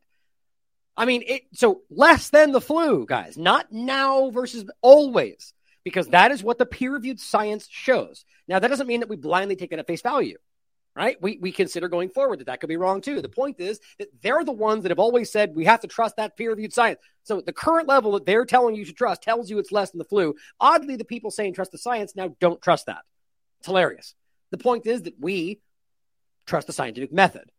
And to this point, we can see the current level, the body of work shows you how clear this is. That the Ionitis group in particular, the leading one that I can find, has been very clear about this, that going back pre-vaccination, that it was, dramatically less than the flu for the vast majority of people. Like 94% of the entire population was dramatically under any kind of flu risk. And then over that, it was, I argue the highest levels of ages were mostly affected percentage-wise just because of the way they were handled in nursing homes and the treatment they gave them and on and on and on, right? But it's amazing where we can just accept that now, even though that is foundational If it's always less than the flu, then we know literally everything they did was based on a lie, which is the truth. And that's the thing that everyone seems to be coming to terms with, except that they were just being shouted down, like with East Palestine or Ukraine or anything else. Just we prove that they're lying. We prove that they're wrong. And they go, nope, we disagree. Experts disagree. So the point is, this is what it looks like, this collapsing empire where the people don't trust them. That's like the alien example. They come out and say, aliens are real, and we're all, whatever. Like, you're probably lying. Like, nobody trusts them anymore. And that's a good thing, guys. That's a positive thing. We never should have blindly trusted anybody in authority. So thank God we're finally coming to terms with this. Condition CCHF is found at small stages in Africa, the Balkans, the Middle East, and in Asia. So far, no recorded outbreaks in the US have been reported, but in a worry for scientists, the disease could be expanding out of its usual territories and moving towards the likes of Britain and France due to climate change. So the authorities are blaming climate change for this spreading disease. But let's learn. I mean, I don't even understand how, like, at best, it's an abstract argument, right? Not like to say it's so. If you're genuinely arguing that the temperature changing directly physically moves ticks over here, that's ridiculous. But that's not what they're saying, right? What they're saying is that the changing climate is causing shifts in environments, which then over time cause it. And but it's abstract. At best, you can't prove that, right? You could argue that this is one reason why we think, but this is how this is always being used. It's infuriating. Climate change is causing this. It's causing that. It's causing more diseases. What do you mean it's causing more diseases? Like, I mean, you could make a valid argument for why that might be the case, but that's not what they're saying.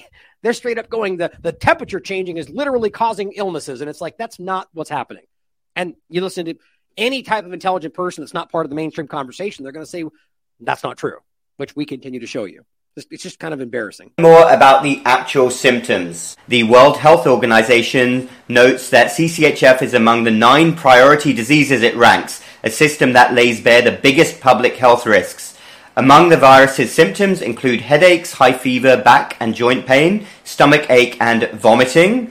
In severe cases, jaundice, mood swings and sensory perception are encountered. And then they talk about some statistics here with some high numbers reported in Iraq.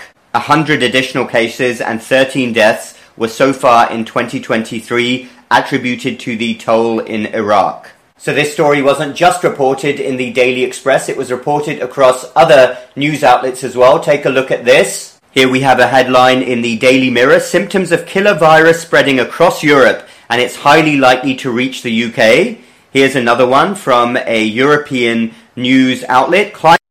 So clearly they're really pushing into the tick concept, the climate change caused illness. So it's the same kind of thing, that it's climate change and the ticks move and that causes people to get sick and therefore climate change causes illness. Like that's the kind of abstract push they're making. But the real thing to think about here is, is this a lie or are these ticks actually doing this? And then is there something bigger behind that? Right? Because the real question is, there's a lot of manipulation taking place today. But if this is leading to that, what's the end result? What will be the reasoning of causing this kind of problem? Well, I mean, there's a lot of things that we could talk about. Big pharma in general is an easy way to point at it. But I genuinely think what we're dealing with in a lot of cases, and I'm hypothetical right now, like if this is what we think it is, I would argue it's more about experimentation. Right? I mean, we're watching these things play out where these things are causing kind of these like genetic illnesses or these overlaps that then, like talking about the RNAi conversation or the mod RNA conversation and I argue these were about experimenting with how these things play. And these are going to be used in lot larger steps coming soon. So that's what I think this partially is. Climate change is helping this new deadly virus to spread across Europe. So I always find it interesting when you get a story like this that is published across news sites at the same time. Here we have a situation where the authorities seem to have already drawn the conclusion that it is climate change that is driving this particular illness to spread. That's the conclusion. There doesn't seem to have been any intense debate about it. That's what they are saying. And the articles seem to be as much about climate change as they are about this disease itself. But in the interest of all honesty, this is a very rare disease that I had. Yeah, I mean, quite frankly, I don't even think that this is something that anybody should even consider. I mean, it's up to you. I mean, like, look at all the hype about monkeypox that, by the way, we're literally still in an emergency, I believe, unless it was recently stopped, based on what? Like the fact that they wanted you to be worried about it. That's it. But he says, at this point, it's also absurd. I would laugh if I don't know what the end game is. If I didn't know that the end game was mass extermination. That's what this person argues. Tick caused climate change. Now, of course, the corporate conversation is, well, no, Lyme disease and therefore ticks causing it is not an escaped military bioweapon. Like, see what's really stupid about this is Lyme disease would be the cause of the bioweapon, which the bioweapon would be the tick, right? It's just funny the way, like, they probably intentionally miss kind of conflating these terms. But the point is that that's a conspiracy theory, they say. Okay, well, let's get into this. And I think there's no better place to talk about this than the outstanding work done by TruthStream Media on this topic, and a lot of other things, by the way. This was done in 2017. The officially ignored connection between Lyme disease and Plum Island. It's outstanding. Let's watch this, and I'll do my best. It's a reasonably long video, but I want to play it. And make sure you check out the rest of their work, because I'm blanking on the name of it now in the chat. Let me know. I think it's something Men. Their recent documentary was outstanding. They do really good work. So let's take a look at this. Now, keep an open mind. So the story is supposed to be that this is completely fake news, but if you take, be objective and listen to what they're saying, and again, all the source material that you can check for yourself, it's really difficult to dismiss this. So when we come out at the end of this road, we're going to see Plum Island. Lyme disease is one of those illnesses that unless you have it or you know someone who's afflicted by it, most people don't even know that much about it. Minds of Men. It's a great documentary. Other than that it's caused by a tick bite. It's been referred to as the Great Imitator because it mirrors many other awful medical disorders, including chronic fatigue syndrome, lupus, multiple sclerosis, arthritis, fibromyalgia, and Alzheimer's disease. Think about all the overlaps there. Especially, many of those things are also things that we are have difficulty really defining or how it happens. It's hard to miss that. Just to name a few. Initially, Lyme disease causes a barrage of painful symptoms, including tiredness unrelieved by sleeping or resting, insomnia, abdominal pain, nausea, confusion, mood swings, joint pain, recurrent headaches, fever, chills, dizziness, difficulty concentrating, and even impaired short-term memory. All of it. All along the sides of this road are some very thick woods and thick brush, and I'm just thinking how much we want to stay in the center of this path. Because I'm about sick and tired of weaponized ticks. But ultimately, it can harm organs and systems throughout the body, including the heart, the circulatory, digestive, and reproductive systems, and the brain and nervous system. Despite the fact that many people don't know that much about it, Lyme disease is becoming pretty common these days. According to the CDC, Lyme was the 6th most common nationally notifiable disease in 2015 and the most commonly reported vector-borne illness in the United States, thought to affect some 300,000 people a year in this country. I'm from Missouri. We have a lot of ticks in Missouri, and I grew up in the woods, but it's not anything like you see here. The ticks are rampant. Strangely, though, when people attempt to get medical attention for Lyme disease, a lot of times they're told that Lyme disease is really rare and that they probably have something else. Many times a person is forced to go through exhaustive medical testing for all kinds of other ailments and ruling all of those out before a doctor will even consider administering a test for Lyme disease. My grandfather went through the exact situation, for years. And obviously it was a while ago too, so it was even harder back then. Even now, though, think of how long it's been. But they all these other tests and nobody knew what was going on. And then they didn't even know for sure. They just ultimately ended up saying it's likely this. The point is that does not seem like something that that's like saying SIDS or SADS, right? That means we don't know ultimately. So it lines up in the same direction where SIDS and SADS are, in my opinion, pointing to other things that are weaponized. But I'll get to that later. You could walk in there for 2 seconds, step back out here. You'll be covered in ticks. Tiny little ones that are so small, you basically need to go over your body for 3 hours with a high-powered flashlight just to even find the things to get them off of yourself. It's a nightmare. There may be a good reason why doctors are hesitant to test their patients for Lyme, even when those patients are fully willing to pay out of pocket for the testing for it, and despite the fact that for some reason in this era of modern medical technology, the test for Lyme is still woefully inaccurate. For the longest time, the government has been implicated in and repeatedly denied any ties to the creation and proliferation of Lyme disease in this country, despite some pretty compelling evidence to the contrary. Lyme disease was not officially recognized or discovered until the mid-70s when there was an outbreak of what doctors originally mistook for juvenile rheumatoid arthritis in several southeastern Connecticut towns, including Lyme and Old Lyme, which is how the disease got its name. A cursory newspaper archive search revealed that the bacteria that causes Lyme, Borrelia burgdorferi, wasn't mentioned in print in newspapers until the year 1984, although Google newspapers came back with nothing at all. If you look at these towns on a map, you'll notice they are right directly across the Long Island Sound from Plum Island, which has been a government animal disease research facility since the mid-50s and doubled as a military biological warfare research facility, although the government denied it for decades. It's less than 9 miles from shore to shore, the way the crow flies. Well, we're looking generally at the coast of Connecticut, where Old Lyme is located, just a short distance really across the Sound. You'll also notice, if you look again at those maps I showed earlier, the outbreak and concentration of Lyme disease in this country centers around that place. This is about as ridiculous. Like, look, I would never be the person that would say, despite how obvious that looks, that proves it. Because that's a very highly suggestive, excellent evidence that highly suggests that that's the culprit. And an investigator would be like, well, clearly we're going to start there. It's just like Fort Detrick. Right? I mean, these are the kind of obvious things that they don't want you to be. They say conspiracy theory. So an intelligent person goes, oh, though I'm not supposed to think about that. But if they didn't say conspiracy theory, well, an intelligent person would be like, well, obviously. But because they go fake news, very smart people get scared.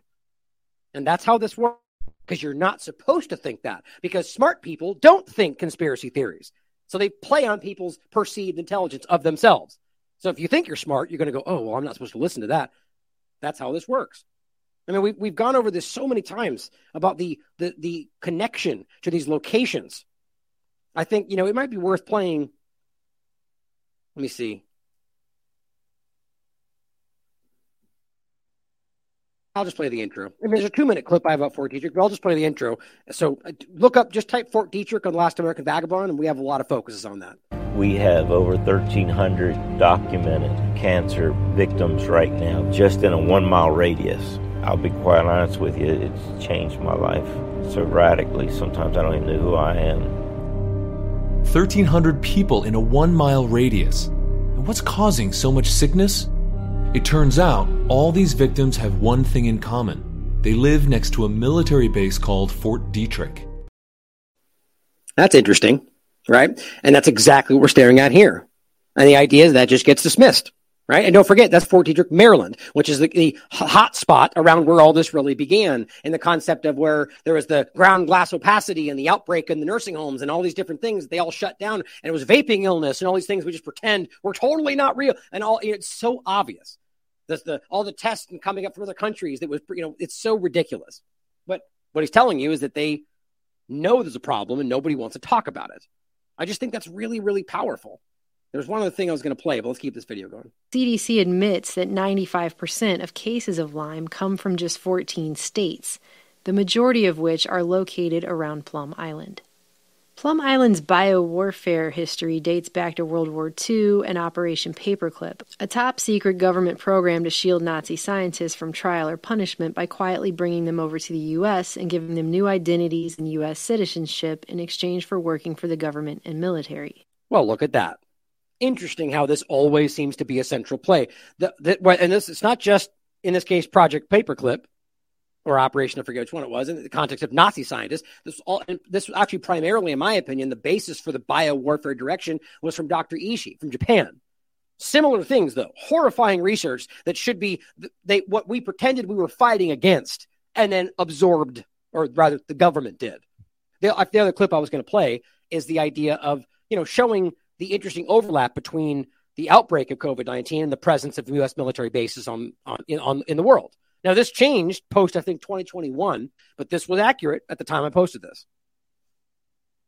Right? You're seeing an overlap between the outbreak of COVID-19 and U.S. military presence around the world.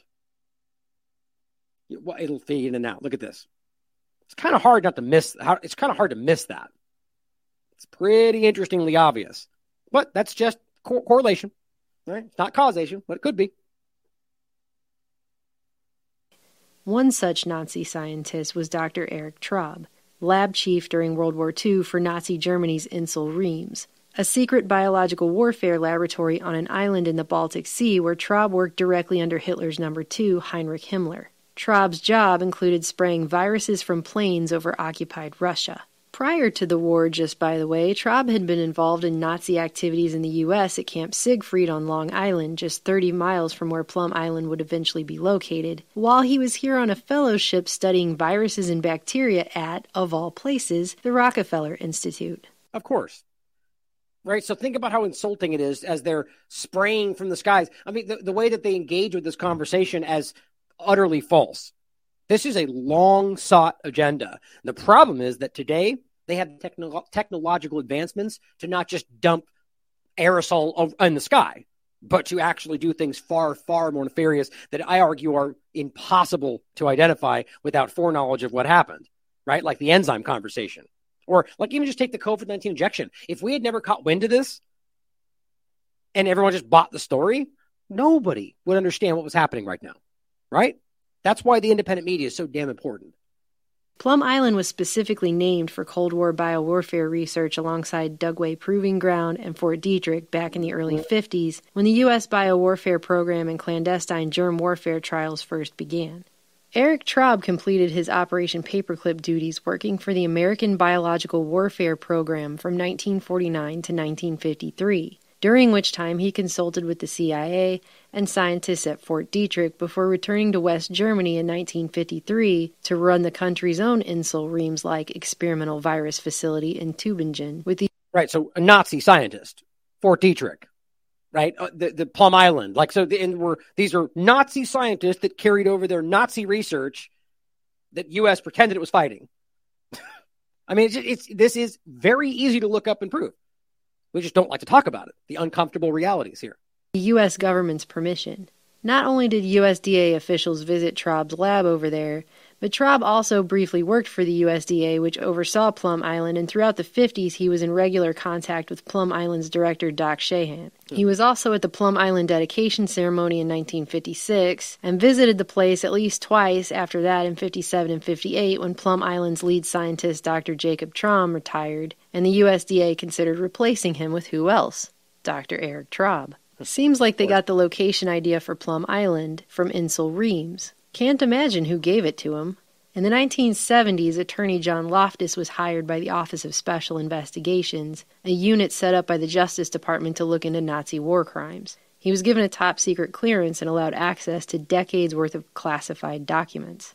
Loftus turned up records of Nazi germ warfare scientists who came into the U.S. and experimented with dropping poison ticks from planes to spread rare diseases. Right, so just make sure you don't miss that. There's evidence that this was already a project. Dropping ticks, design, I mean, this is the reality. So why we would pretend like it's not something that is possible today always shows you that, at the very, if this was covered honestly, the corporate media, let's say, would be like, well, yes, there is a precedent. This has happened before, but that's not what's happening today. Of course, that's not what's happening, though. They go, fake news. You're a crazy right-wing conspiracy theorist, because they probably believe that because they're children. But the point is, it's happening. This is verifiable. The connection to Plum Island, to the Nazi research, to the fact that they were trying this, and overlap this with what we just talked about in regard to Israel's overlap with this, their own ethnic bio work, and all the. It's very clear that there's much more going on than we're being told. Also specifically mentioned in his book, The Belarus Secret, that he received information that suggested the U.S. tested some of these poison ticks on the Plum Island artillery range during the early 1950s when it was called Fort Terry. This story was further validated by attorney Michael Carroll in his book Lab 257. Carroll claims that not only did a source who worked at Plum Island in the 50s tell him that some of the workers purposefully released ticks outdoors on the island in 1951, and that they all referred to one of the scientists involved as, quote, the Nazi scientist. Jeez. But Carroll says he dug up a box of 1950s USDA files from the National Archives vault that included 3 folders, 2 labeled Tick Research and 1 labeled E. Traub. All 3 were empty. Even more damning, in an article in the Journal of Degenerative Diseases, Marjorie Tetchin reported that 60% of chronic Lyme patients are actually co-infected with several strains of mycoplasma, the most common one being Mycoplasma fermentans, which just so happens to be patented by the U.S. Army and Army pathologist Dr. Lowe. Today, the official story touted by government scientists is that the scientific evidence does not support Lyme disease originating on Plum Island. This is despite the fact that researchers at Plum Island were experimenting with hundreds of thousands of hard and soft ticks on Plum Island, where classified top-secret biowarfare research was being carried out by the U.S. military for decades, and that the first outbreak of Lyme happened right directly across the Sound from Plum Island, where thousands upon thousands of birds fly. And despite the fact that they've been forced to admit culpability in the outbreak of other types of viruses on the island due to the unsecured nature of these experiments, especially in the early decades. Experimental animals for which being kept outside in open-air pens up through the late 70s, when a highly contagious foot and mouth disease outbreak on Plum Island in 1978 ended in the government being forced to put over 200 of its own animals to death. The U.S. government continues to pretend like it couldn't possibly have had a hand in Lyme disease. Then again, the U.S. government has repeatedly denied that there was even any biowarfare experimentation going on Plum Island for decades, up until documents proving otherwise were published by Newsday in 1993. Meanwhile, Canada's been complaining in recent years of Lyme disease proliferating there due to migratory birds picking up black-legged ticks when they fly south into the U.S. for the winter and come back up there with them. Of course, I guess it would be a PR lawsuit nightmare if they did have to admit any culpability of this after decades upon decades of Americans suffering and probably dying from Lyme, which they would obviously avoid at all costs in the interest of national security. Earlier, I mentioned that it's believed Lyme disease affects some 300,000 people annually in this country, but that number is basically meaningless because people are forced to go through a medical merry-go-round just to be able to get tested for Lyme disease in the first place. And then, as Tetchin points out, many are only treated for it for a month on antibiotics, and according to prestigious Yale University, which has only been implicated in government dirty work for decades with Plum Island right in its own backyard, if the person still has Lyme disease symptoms on the 31st day of antibiotic treatment, they're labeled as having something else, whatever affliction the disease has mimicked in their body. In this way, if they die of something else in the official medical record and in the statistics, not Lyme disease. And they no longer get counted in the Lyme disease statistics. And that's after the patient goes through the rigmarole to even be able to get tested in the first place. My mother went through this when she lived in Missouri and was bitten by a tick and later found the telltale bullseye rash. Her doctor straight up told her Lyme disease does not exist in Missouri, and it wasn't possible for a Missourian to get it, and that it was all in her head, and even went so far as writing in her medical chart that the patient is convinced she has Lyme disease, even though her doctor apprised her of the quote-unquote facts. She ended up having to go to a different doctor and plead her case to him and essentially argue her way into even being allowed to get the test to begin with. This right here is how statistics continue to be toyed with, even to this day, in order to cover up an epidemic that is linked to government biowarfare research. If you've ever been to Long Island, you see the signs everywhere in parks warning you about ticks and Lyme disease. That place is absolutely infested with them. Decades of animal disease research and burying the wastes of that research on Plum Island itself has left the entire place an environmental disaster. And according to Carroll, repeated attempts to decontaminate the crumbling Unsecure Lab 257 failed, and they finally had to build a whole new building on the island.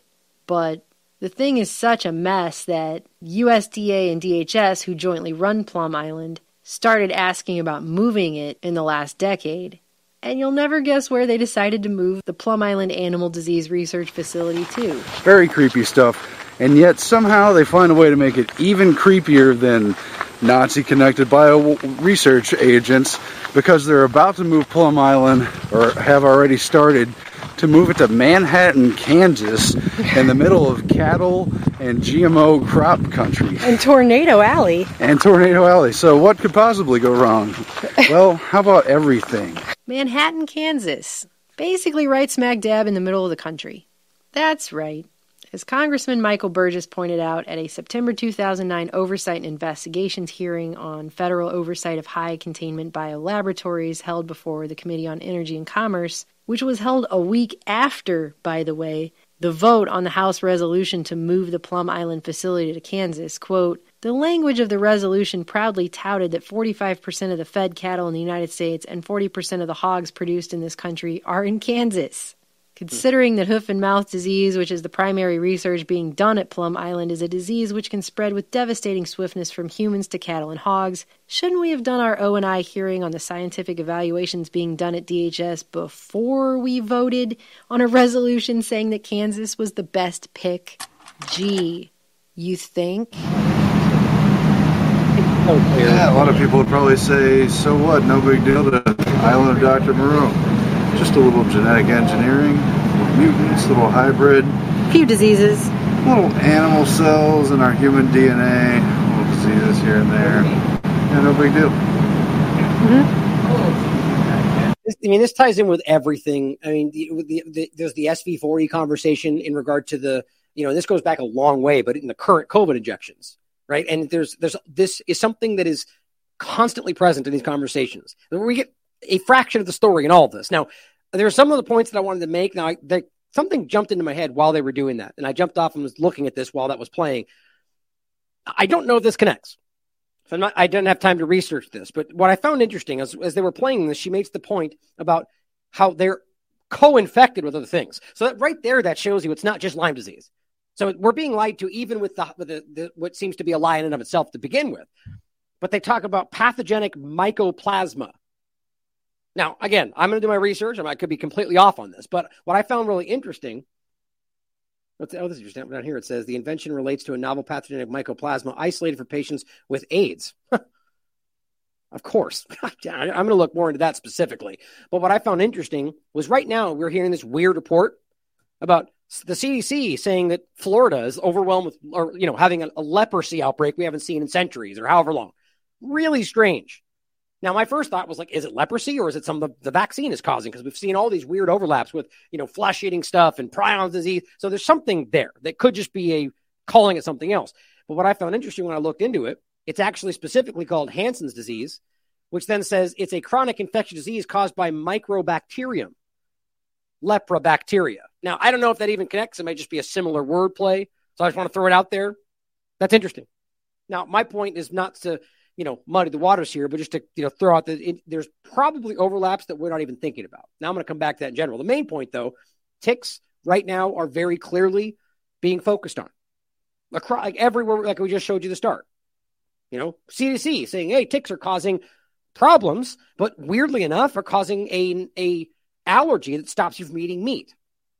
Now, the point that I'm getting to with all of this, one was just to show you that this is a real conversation in regard to ticks. Here's CNN, 2019.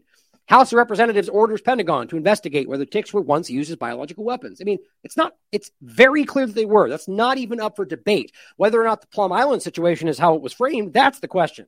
We know this was part of the research. That's clear. And then here is I was going to play this. What I'm going to get to next is the conversation of whether or not there's an effort to create an enzyme or a vaccine that will stop people from wanting to eat meat.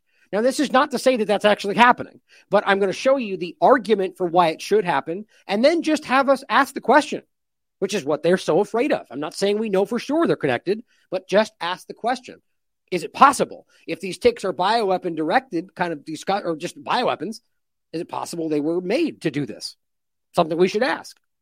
I'm not saying I can even prove that. But why would we shy away from asking questions? It's called just research. That's, again, it's what they're so afraid. It's why they go, conspiracy theory. You're not allowed to ask uncomfortable questions because that's exactly the point. It's uncomfortable. But here is to show you that it goes back all the way to 2014. I mean, look at the headline. New meat allergy. New meat allergy linked to tick bite? Well, not really. Here's the same tick, the Lone Star tick, back in 2014. This tick bite can make you allergic to meat. It's interesting how it's always framed. And we'll get into that after this clip. Let's play a little bit of this clip at the very least. I want something she says, and this is very interesting. And then we're going to talk about whether this could be something that's designed. We are back 7:39 this morning on In Depth Today. New health alert is getting a lot of attention. Yeah, the CDC sounding the alarm over a tick-borne illness that's spreading across the country, and it leads people to develop an allergy to red meat. Yeah, it's believed to have affected nearly 500,000 Americans so far, but new studies show nearly half of doctors don't know about it. Right, so it's been going on for almost a decade, but they don't know about it. Does that make sense?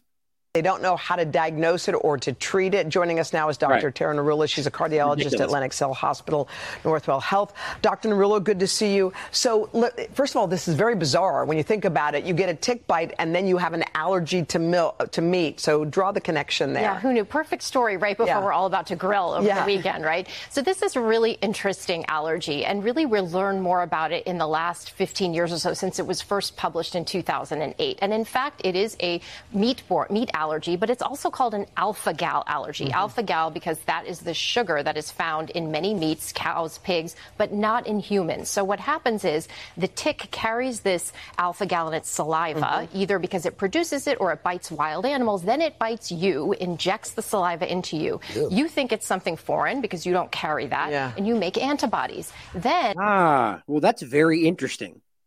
What I'm going to show you next is exactly what is being designed the same way, but for nicotine. All right, so we're going to give you a shot that creates antibodies against the substance of, the way your body recognizes nicotine, and then it makes you not want it. Well, okay, so the tick is biting you, and it's creating, through enzymatic, they're creating a situation where your body no longer wants meat, right? In this case, antibodies. I mean, pretty damn big coincidence, isn't it? 1, 2, 3 months later, you sit down to have your burger or your piece of red meat, and your body sounds the alarm because it's seeing the sugar again, and you mount a full-blown response. So what would the symptoms be if you're allergic to red meat? So some of the symptoms can be GI upset, gastrointestinal upset, nausea, vomiting, diarrhea, stomach pain, headache, but it can also... Isn't it interesting it's even called an allergy? I mean, I guess that applies since it's because of the specific thing you're taking and you have a response to it. But if your body is creating antibodies, it just doesn't seem like the right category, but maybe I'm wrong. Also be full-blown anaphylaxis, itching, hives. But the interesting thing, Savannah, is that with most food allergies, the allergy happens about 15 to 20 minutes after you eat something. So it's very easy to make that connection. With this allergy, it can happen 2 to 10, 11 hours later. So imagine, how would you connect the dots? It just doesn't add up to me. If you wake up in the middle of the night, you're not going to think it's because I Unless ate something it's I ate designed at dinner. way. So it can definitely fly under the radar, both for doctors and for people. And that's why this is so important, because there is a blood test that can pick it up. Hey, and now just go get your blood tested. Look at that. It all works out. Full circle back to the original point. Get your blood tested, and then we've got your DNA. It's all good. You can detect the antibodies, and while there's no cure or treatment, if you recognize it and you stop eating red meat, the allergy can potentially wane over time as long as you have... Right. So then explain again why we need to get our blood tested? So there's nothing you can do for us, but get your blood tested, though, so we can tell you have it, that you clearly know you have if you can't eat meat, right?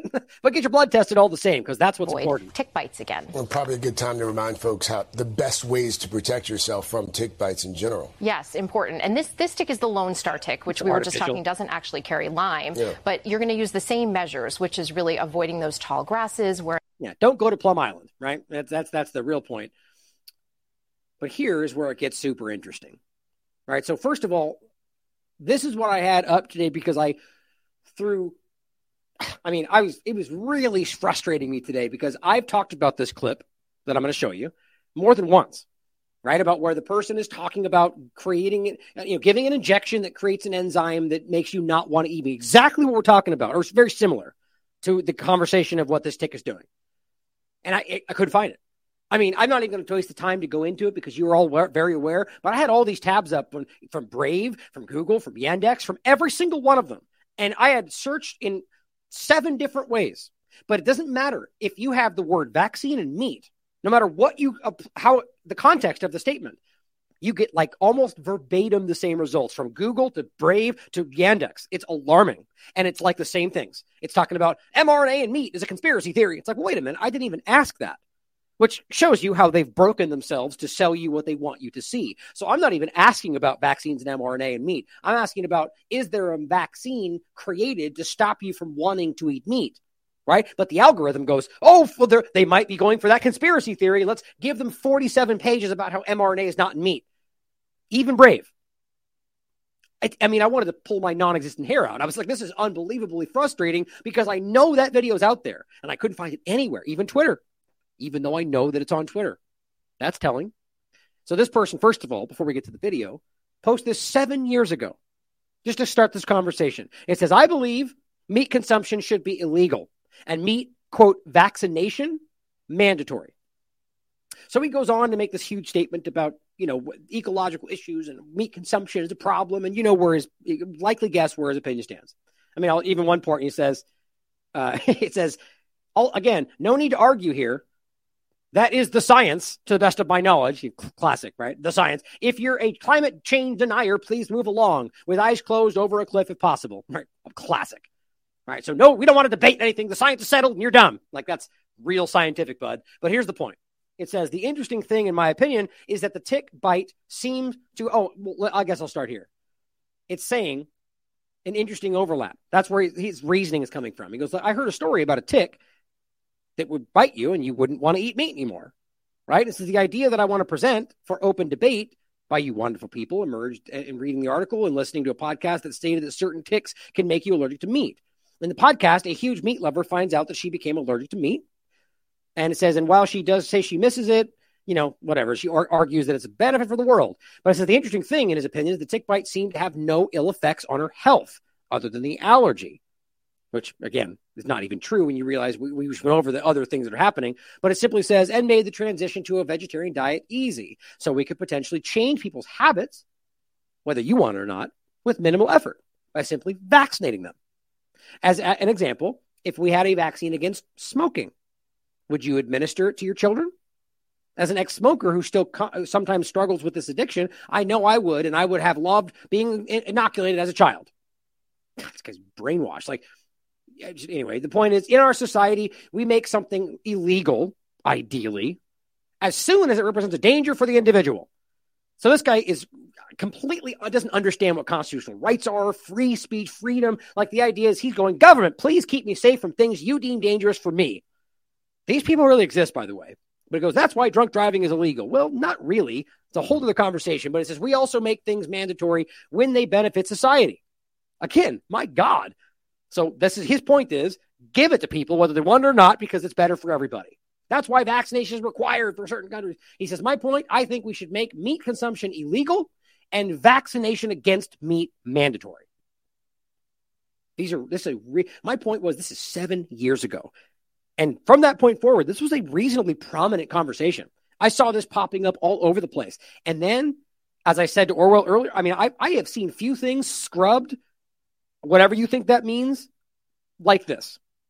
I mean, I know this is, I can't find anything about this other than people that just had it saved and sent it to me. But you search for it, this is clearly a story that I think doesn't want to be seen. Now, here is the clip I'm talking about. Now, this is a bioethicist, clearly linked to the World Economic Forum. It's public. This is a lecture at 2016 World Science Festival. Dr. Matthew Lau, I believe, or Liao, director of the College of Global Public Health Center for Bioethics at New York University. Here's what he has to say. Two examples. So one is that, so I'll give two examples. So one is that people eat too much meat, right? And if they were to cut down on their consumption on meat, then they would it would actually really help the planet. But people are not willing to give up meat. Yeah, some people will be willing to, but other people, they may be willing to, but they have a weakness of will. They say, wow, this steak is just too juicy. I can't do it. I'm one of those, by the way. So, so here's the thought, right? So it turns out that we know a lot about, we have these intolerance to, for example, I have milk intolerance. And some people are intolerant to crayfish. So possibly we can use human engineering to make it the case that we're intolerant to certain kinds of meat, to certain kinds of bovine proteins. And there's actually analogs of this in life. There's this thing called the Lone Star tick, where if it bites you, you will become allergic to meat. I can sort of describe the mechanism. So that's something that we can do through human engineering. We can kind of possibly address really big world problems through human engineering. Through human engineering. I mean, that is on the nose. That's the quiet part out loud. Now, he may not be thinking that's bad because he's just talking excitedly about something that may, but the point is the government and the people in power are licking their chops, right? I mean, what he just described is exactly what we're talking about. Here is what I always point out in this context. What are we talking about? We'll talk about bioengineering, bioenhancement, right? Changing your body, arguably, they would say, for the benefit of society or yourself, right? 2018, and again, you could point out this same point being made for a decade now. Compulsory moral bioenhancement should be covert. So based on his argument that this is better for climate change, better for the species, or whatever they think, what this person does is take it to the next step. They say some theorists argue that moral bioenhancement ought to be compulsory, so forced. I take this argument one step further, arguing that if moral bioenhancement ought to be compulsory, that its administration should be covert. You guys have likely seen this many times. This is to say that it is morally preferable, that's a stretch, for forced moral bioenhancement, again, all these contradictory statements, to be administered without the recipients knowing that they're receiving the enhancement. My argument for this is that if moral bioenhancement ought to be compulsory, which he's arguing for, then its administration is a matter of public health. I guess that's quite the assumption. And for this reason should be governed by public health ethics. These are people that give the kind of altruistic, if they're in lab coats, then they're ultimately doing what's right for us no matter what, and you should shut up. These people might as well be in kindergarten, right? That's the level of thought and naivety there. Clearly, that's not true based on just about any point in history ever. But they're telling you, well, we need to do this secretly to benefit everybody. Okay. Maybe this already happened. Maybe that's what we're seeing. Maybe they said, well, great, let's test out the ticks. Certainly just a complete random guess. I'm not saying I'm proving that, other than everything else we're talking about today. But why are we not allowed to ask these obviously potential questions or ask about these questions about potential realities? Very telling. Here's another example. This is George Monbiot, given more airtime by Ireland State Broadcaster, talking about how we need to stop farming, right? Because farming is hurting the planet. That's not a joke. You see this. It's what's happening. We're going to get more in this in a second, but here's what he says. Of our life support systems, and what that means above all else is getting out of livestock farming, is really shutting down animal farming altogether, because that has massively disproportionate impacts on the living planet. Now, are we talking about, it gradually shifting into some other resource so we don't just no, we're just going pull the cord, save the planet, and then, we'll figure it out. Well, no, what you're doing is hurting people for something that we're proving, in fact, is not even remotely what you think it is, which is a whole other discussion. But the idea that you can just say, Dutch farmers, stop, as if that's not affecting immediately people's entire livelihoods, generational wealth, everything. You're ruining the country, and they don't care. The point is they're on the surface going, well, net zero, 2030. Yeah, all the things that we were laughed out of town for saying a year ago because conspiracy theory. Now they're saying you're a conspiracy theorist if you don't want to do this. How many times do we need to see that repeat itself? Fake, fake, fake, fake. Nope, here's why you now need it. And if you said it was fake today, you're now crazy, even though we called it fake 30 seconds ago.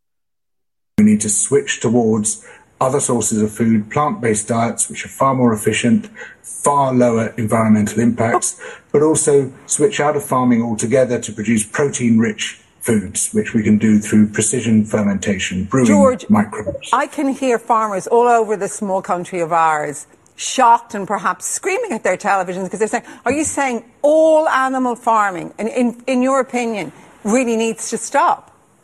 Yes, it does. It really does. It's a bit like leaving fossil fuels in the ground. Unless we do that. Think about the hubris of people like this.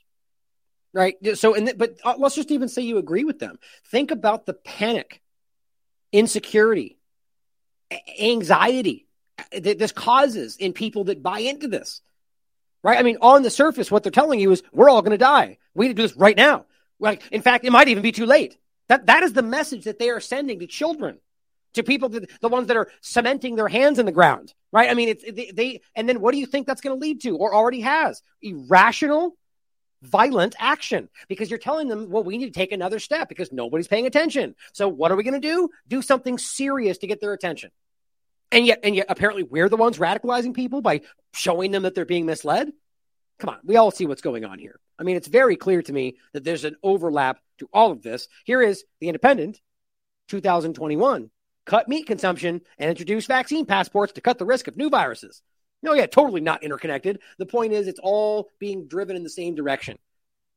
And we, at the very least, we can't ask whether this constant focus is not something that they would make happen. I mean, if they're the ones telling you this has to happen and we're all going to die, wouldn't they go, well, yeah, let's just do it secretly because they don't understand. Well, they've already made that argument. Here is John Kerry. Somebody sent me this today. This is from AIM for Climate Summit.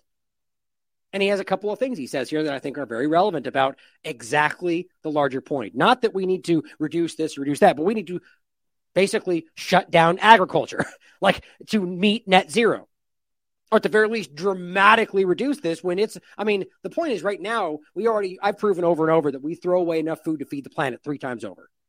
The problem, though, is that this is almost creating the kind of scarcity that they want to pretend that they're fighting. It's pretty damn alarming. Championing this notion of smart agriculture. And how the rest of that smart technology working at the moment? As I've always said, these are things that anybody, if choice is the point and not being forced on anybody, should be researched. Try to find ways to gradually shift this over and give that option to people. And that's where it's to stop. But that's not what they're doing. They're forcing in technology that is not fleshed out. And we're seeing these old decrepit solar farms and wind farms that are proving that they're not even viable yet. And that seems like a choice. A lot of people have no clue that agriculture contributes about 33% of all the emissions of the world. Yeah, and the question is whether those emissions are in any way harmful like you're pretending that they are, right? You remove carbon, you're going to kill the planet. The idea is that this is how the system works, and historically you can show this, but again, it's a huge conversation, and I've gone in depth before. Check out James Corbett and people like realclimate.com, realclimatescience.com. I mean, it is embarrassingly obvious that people like this don't even know what they're talking about. Depending a little bit on how you count it, but it's anywhere from 26 to 33. And we can't get to net zero. We don't get this job done. So he just literally said we need to get rid of the agriculture. I mean, of everything that's only 33%. I don't even know how you make sense of this from somebody who believes this. So you're arguing to destroy the agricultural industry, which will quite literally immediately translate to death in a lot of different ways. To what? To save the planet? Like, even if you actually thought that was what was going to happen, I don't know. I mean, I just think this is a cult. At the same time, as we've gone into it aggressively, I've never argued that they're not destroying the planet. They are destroying the planet. The military, the governments, they are actively doing all the things they pretend are we're doing. They're the problem. But the bigger question, I mean, it's not even a question. I mean, they're all actively doing these things. They're trying to blame us for it and then trying to put a carbon tax on us while they have passes.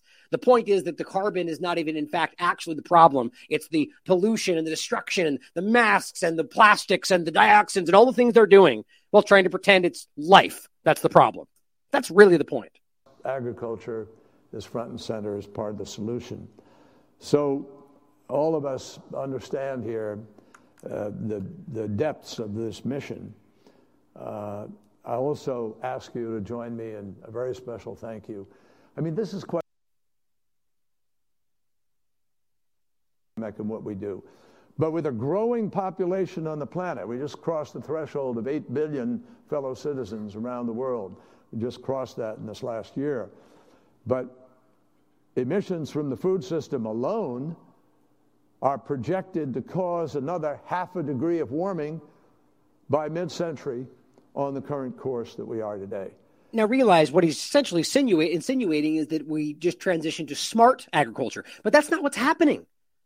Ask the Dutch farmers. That's not what's happening. They're just stopping them.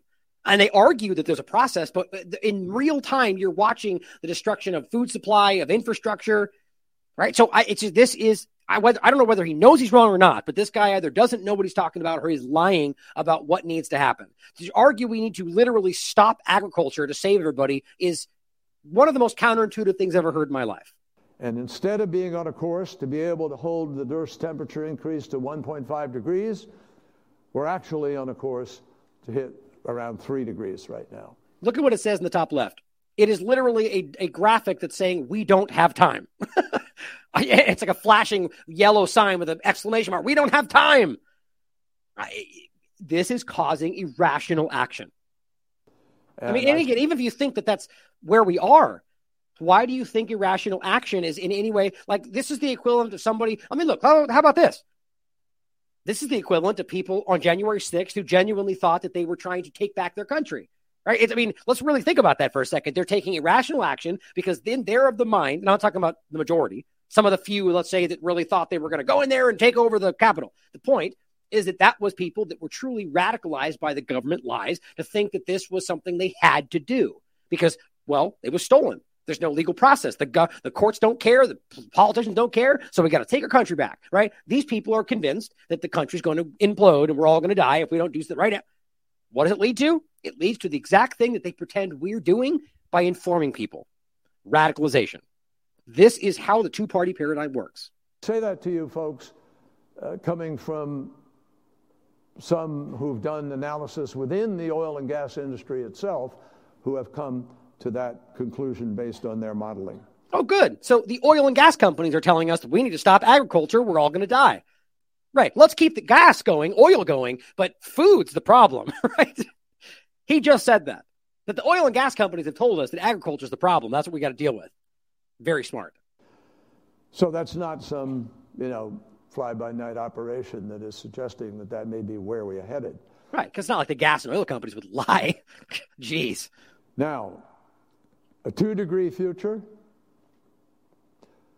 could result in an additional 600 million people not getting enough to eat.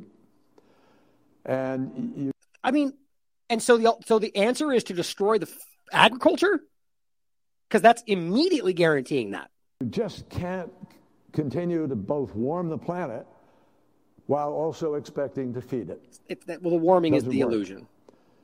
And as is so often the case with respect to the climate crisis, we have to fight on multiple fronts simultaneously. This is the biggest organizational effort that I think we have faced, certainly since World War II, but perhaps ever. So we have to reduce emissions from the food system to keep the 1.5 degrees alive. Why do we have to keep 1.5 degrees alive? Because scientists, as a basis of physics and mathematics, not ideology and politics or party labels or anything else. As a matter of physics and mathematics and some biology and chemistry Except the chemists, biologists, mathematics, and scientists are saying, a lot of them, that you're wrong. And we've proven that. But don't listen to them because they're the conspiracy theorists, right? So it's obviously a misrepresentation. Because what we're seeing is aggressive politics, aggressive ideology. To the point to where it is quite literally a religion. But he just comes out and goes, no, it's because the science and scientists said. Well, no, that's not true. Some do. And most of them are arguably are directly tied to the government being funded by their operations. But you have a lot of other intelligent people that are telling you that's not true. And I'll show you an example of that. But think about what he's saying here. Around 3 degrees right now. Oh, wait, I went too far. And I say that to you folks coming from some who've done analysis within headed. Now, a 2-degree future could result in an additional 600 million people not getting enough to eat. And you just can't continue to both warm the planet while also expecting to feed it. Doesn't work. And as is so often the case with respect to the climate crisis, we have to fight on multiple fronts simultaneously. This is the biggest organizational effort that I think we have faced.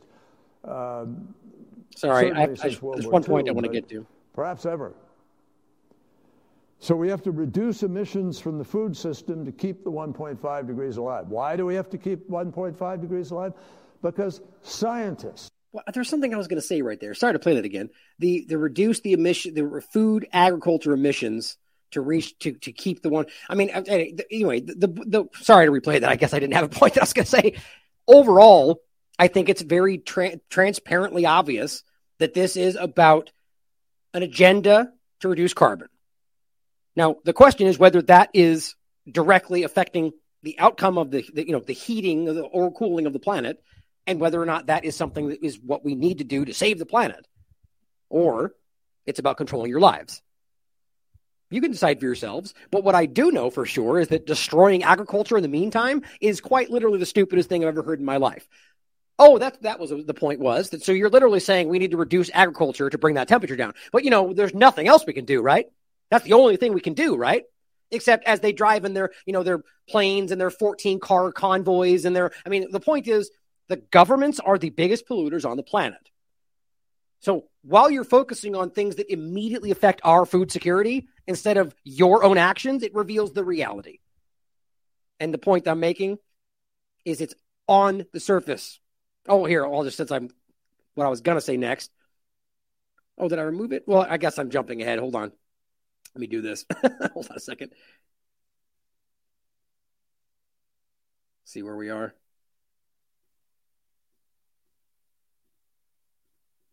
There we go. This. And I'll come back to it. Right? The idea that I've shown you this before. You remember this conversation.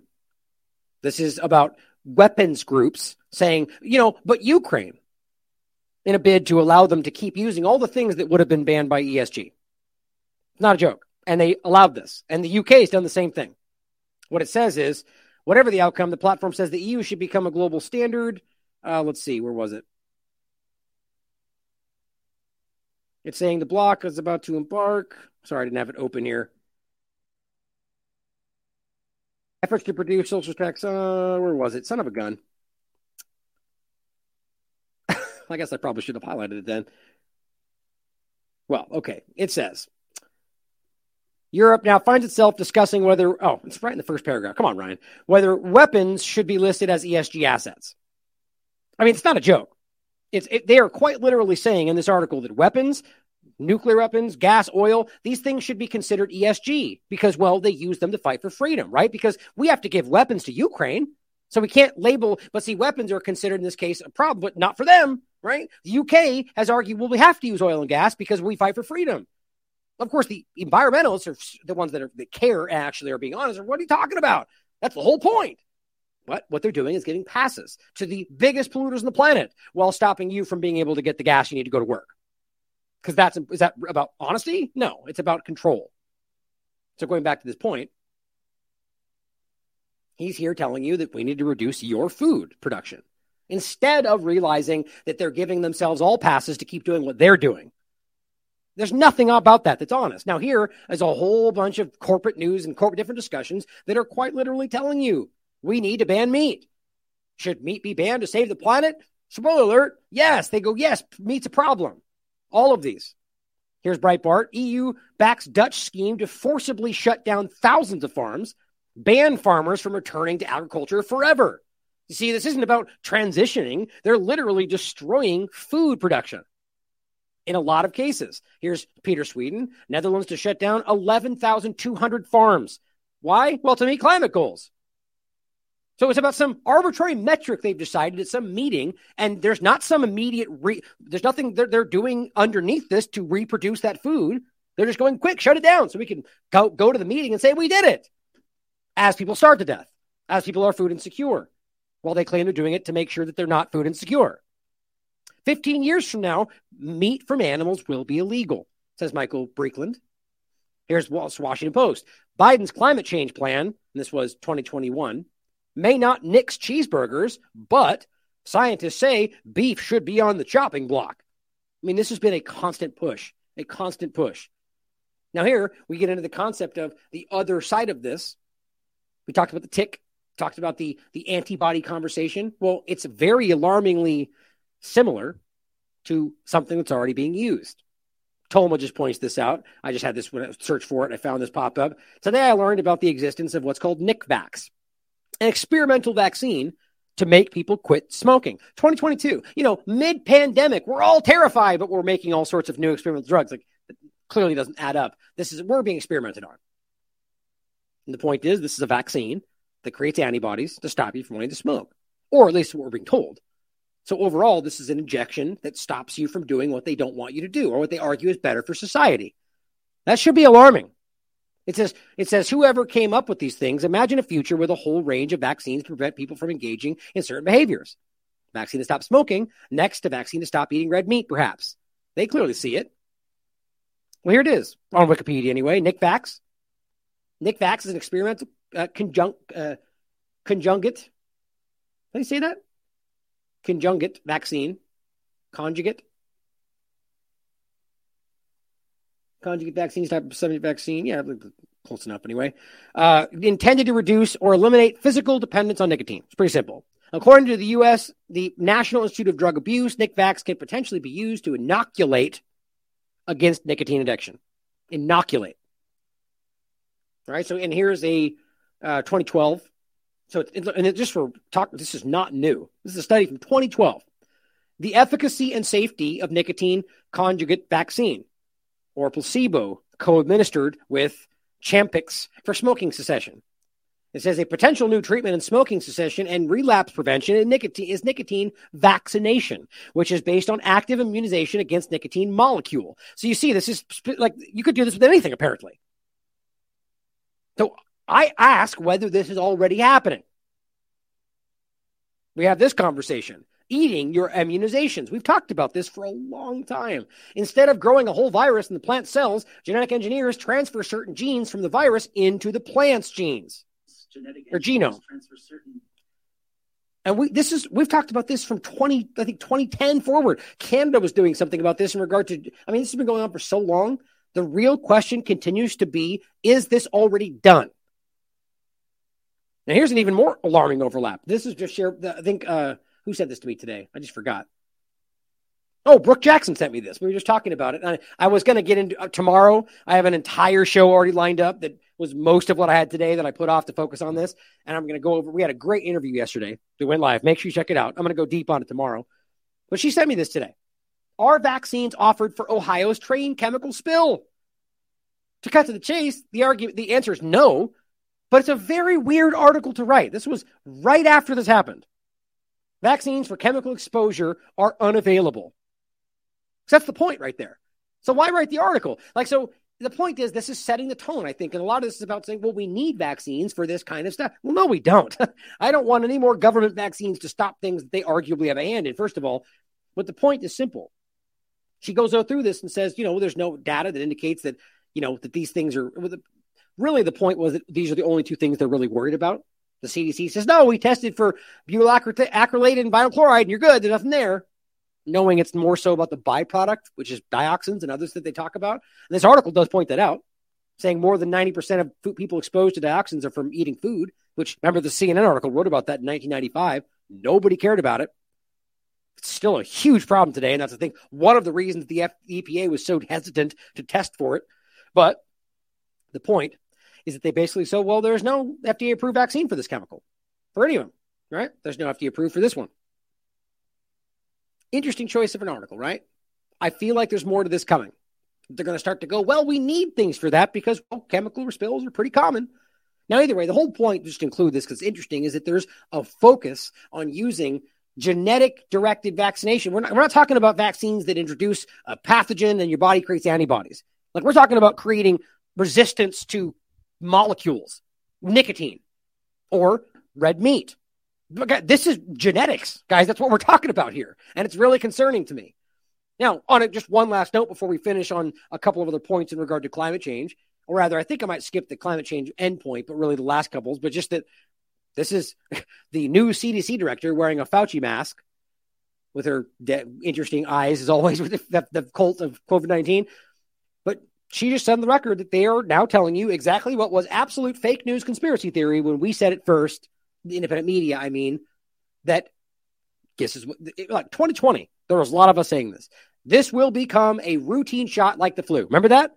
Fake news. You guys are conspiracy theorists. Well, she just said we anticipate that COVID will become similar to flu shots, where it is going to be get your annual flu shot and get your annual COVID shot. By the way, still, even as they're not tested alongside each other.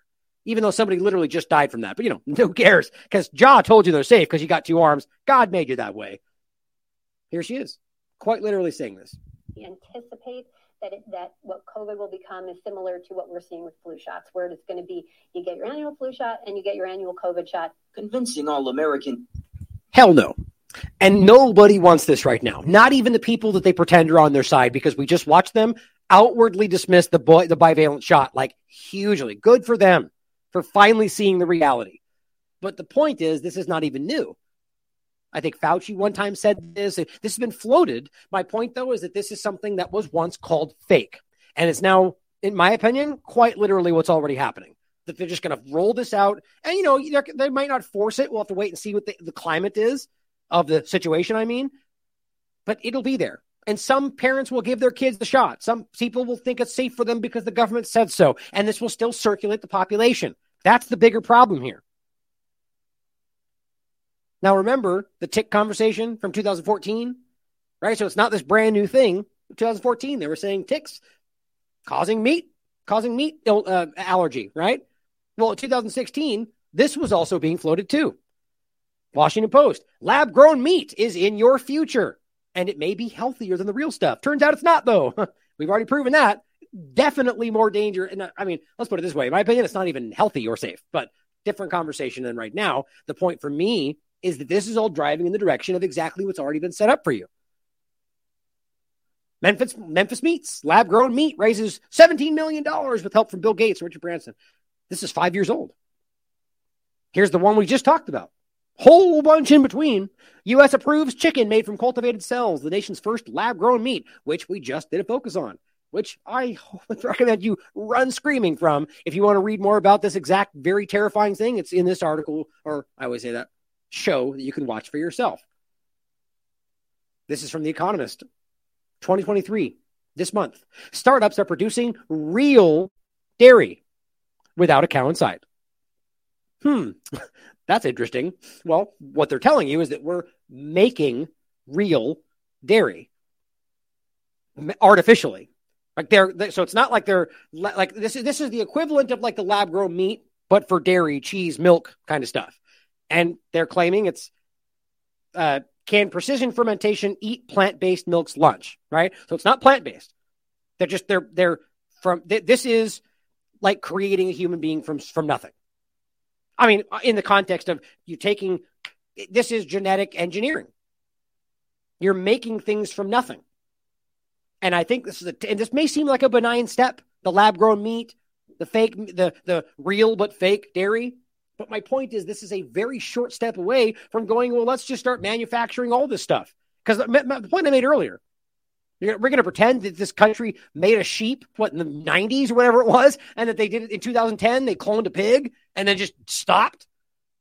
Come on, guys, there's so much more going on behind the scenes. And the question is, for all we know, they've done cloning entire herds of animals or people. I mean, I don't know why we would be so afraid to ask. I mean, we know what has been done before. And so my question is that I think that's already happening, and this is just stepping in this direction. It concerns me. Now, the point about the meat that currently exists, there's a lot of ways to look at this. You know, whether or not there is an agenda to drive us in the direction of the plant-based or different things, which clearly seems like it's happening.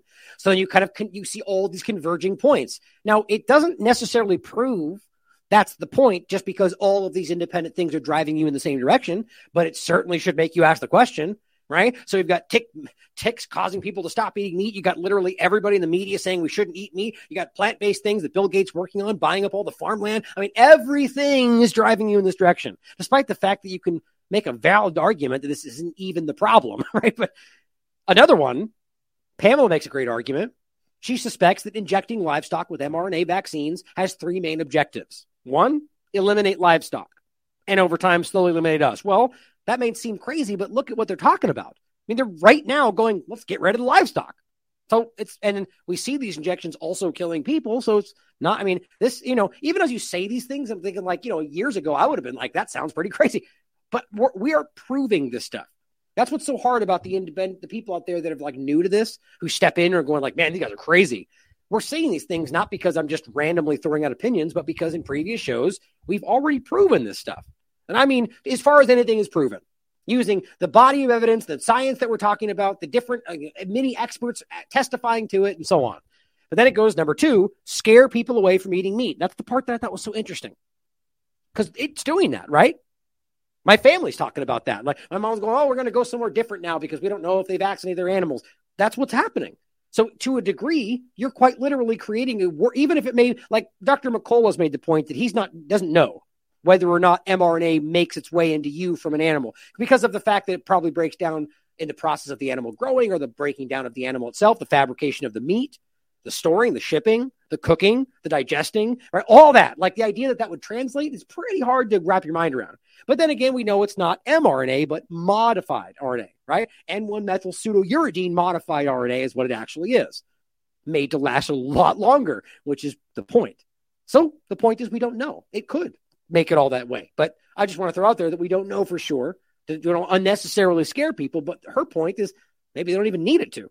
Maybe it's just about cowing you into a direction, no pun intended. Third, profit from their toxic solution, aka meat substitutes, or this is also what's the right term for it? Red herring? They put this crazy thing in front of us that's disgusting. It doesn't even taste good. So we all go, screw that. And then we choose the new direction, right? We choose to go, well, this tastes the same. That's concerning to me. And then a year later, we turn around and go, well, there's no cows left anyway. So that's what we got to do. And they're all going, yay, we saved the planet, even though it's not really what happened. It's something to think about. It's all just hypothetical. But I think that's a very logical perspective. James Melville points out, British cows could be given methane blockers to cut climate emissions. Now, we already covered this. We've covered the very disgusting and dangerous and, chemical translating methane blockers they do affect the cows and they can translate, but also the things they're going to put on their faces, all these things they're doing to them, which effectively create sickly, problematic. It all adds to the same direction, right? So if we go, they've given them methane blockers, it's like putting an appeal sticker on the cow. You're like, well, I don't want that cow. I don't want those Gates appeal avocados, right? It's the same kind of thing, right? And it effectively creates maybe what they already wanted. It says, and guess who is investing in methane blockers for cows? Bill Gates, right? It's pretty hard not to see this. And then even just a more clumsy, ham-fisted effort. This was July 22nd. The next pandemic could spring from U.S. meat supply. You can watch it for yourself. It could spring from anywhere. I already pointed this earlier, I think a couple days ago. My point was, well, it could spring from anywhere. You could say, well, the next pandemic could spring from, literally, you could just argue. The point is, it's just the reason this article was written, in my opinion, was not because there's more so of a risk here than other animals, but because they want you to not eat meat. They want you to, they're just giving you reasons to go, okay, I'm afraid of that now. Gates injections, mRNA, or Gates methane blockers, mRNA, possible pandemics, mad cow disease. You start to see it. You start to see the direction and whether these things are real or not. They're being used to drive you in a very clear direction. Here's the Independent. This is from 2021.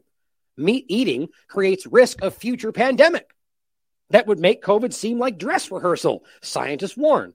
So mid-illusion of pandemic, they're going, stop eating meat because it's going to make the pandemics.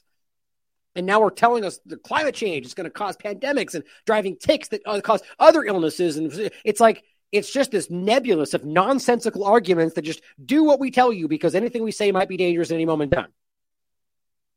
Well, to finish, I'm going to probably skip this, but I wanted to point out, it's just kind of interesting. This girl you might have seen stands up all scared and says, KJP, well, let's see, how much time we got? Let's see. Yeah, let's just finish it. Okay. So to finish, climate change. The whole point was that all this is being driven by climate change. And I've talked about this a lot. I didn't mean to go in depth to finish, but some of these points are just kind of like an overview of how this is just very manipulative. Now, I thought this was very telling.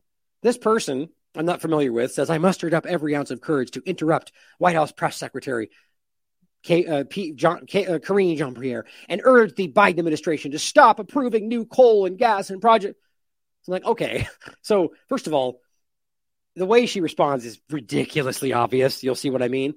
But then on top of that, are we pretending like they're not the ones right now going like they're the ones trying to pressure everybody else to go in the direction of these new green projects? So it's like this, right out of the gate, I'm like, this seems staged, but I didn't know that. I just thought this seems really dumb because you're basically framing it as please stop the things you're doing, and then having it act like suddenly people care about standing up. And like, you'll see what I mean. Let's play the clip and you'll see why I feel very, very suspicious about this.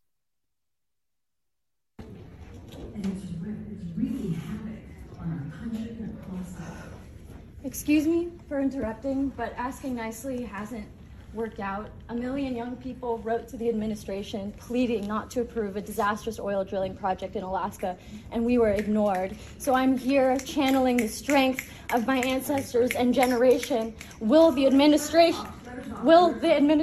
stop approving new oil and gas projects? Okay, right first, when have you ever heard KJP go, no, let her talk, let her go. Let her talk, please. Don't shut her down. Free speech. Really? Never is the point. But weirdly, let her talk. Let's see what she has to say. And align the strength of my ancestors and generation. Will the administration stop approving new oil and gas projects and align with youth, science, and frontline communities from the North Slope of Alaska to Louisiana? First of all, I appreciate your courage. Right. Because she clearly appreciates the courage when somebody stands up and asks something she doesn't want to deal, right? Or no, she has them dragged out of the meeting, or she insults them, or she moves on. Like, we've seen this with corporate journalists, right? Or how many other times this has happened where people stand up and say, like we just saw, well, what about the Nord Stream pipeline? What about the lies about Julian Assange? And they all go, shut up, get out of the meeting. But no, she stands up and says, please do what you all, I mean, let's be clear. The Biden administration on the record is actively doing and saying exactly what she just said. Now, yes, there's also oil deals and things still happening. But my point is that to pretend like you have to stand up and convince them to do what they're pushing everyone to do, it just seems like such a transparently obvious ploy. But gives them the opportunity to go, first of all, thank you for your courage to say the thing. And then she continues.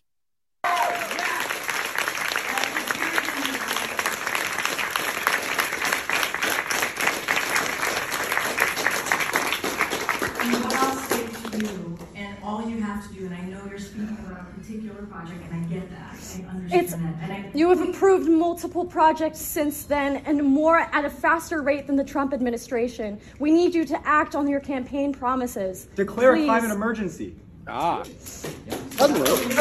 Oh, it's now. Look, I'm not saying I know for sure that this is fake or whatever. I have another tweet I'll show you in a second. But my point is, so you stand up and say something that they are doing. Now, yes, there's still projects. She's not wrong. My point, though, is that you then say something that makes it seem like it's really hard to dismiss this as fake. Well, you're calling them out. Well, you're doing more than the Trump administration. Well, to average people, they're going to go, oh, well, that must be real because the AJP would be okay with that. Well, yeah, this is a very clumsy way, in my opinion, of saying, you know, well, Trump was worse. And so you're creating the feeling that you're tricking KJP into driving them into doing, well, the reality is what they're already doing. You see my point? Which side are you on now? Oh, and then, of course, he goes, declare a climate emergency, which is like, come on, guys. That's obviously what they're trying to do. So Please respond. I was trying to, and I'm happy to respond. So look, this is an administration, and if you look at this president.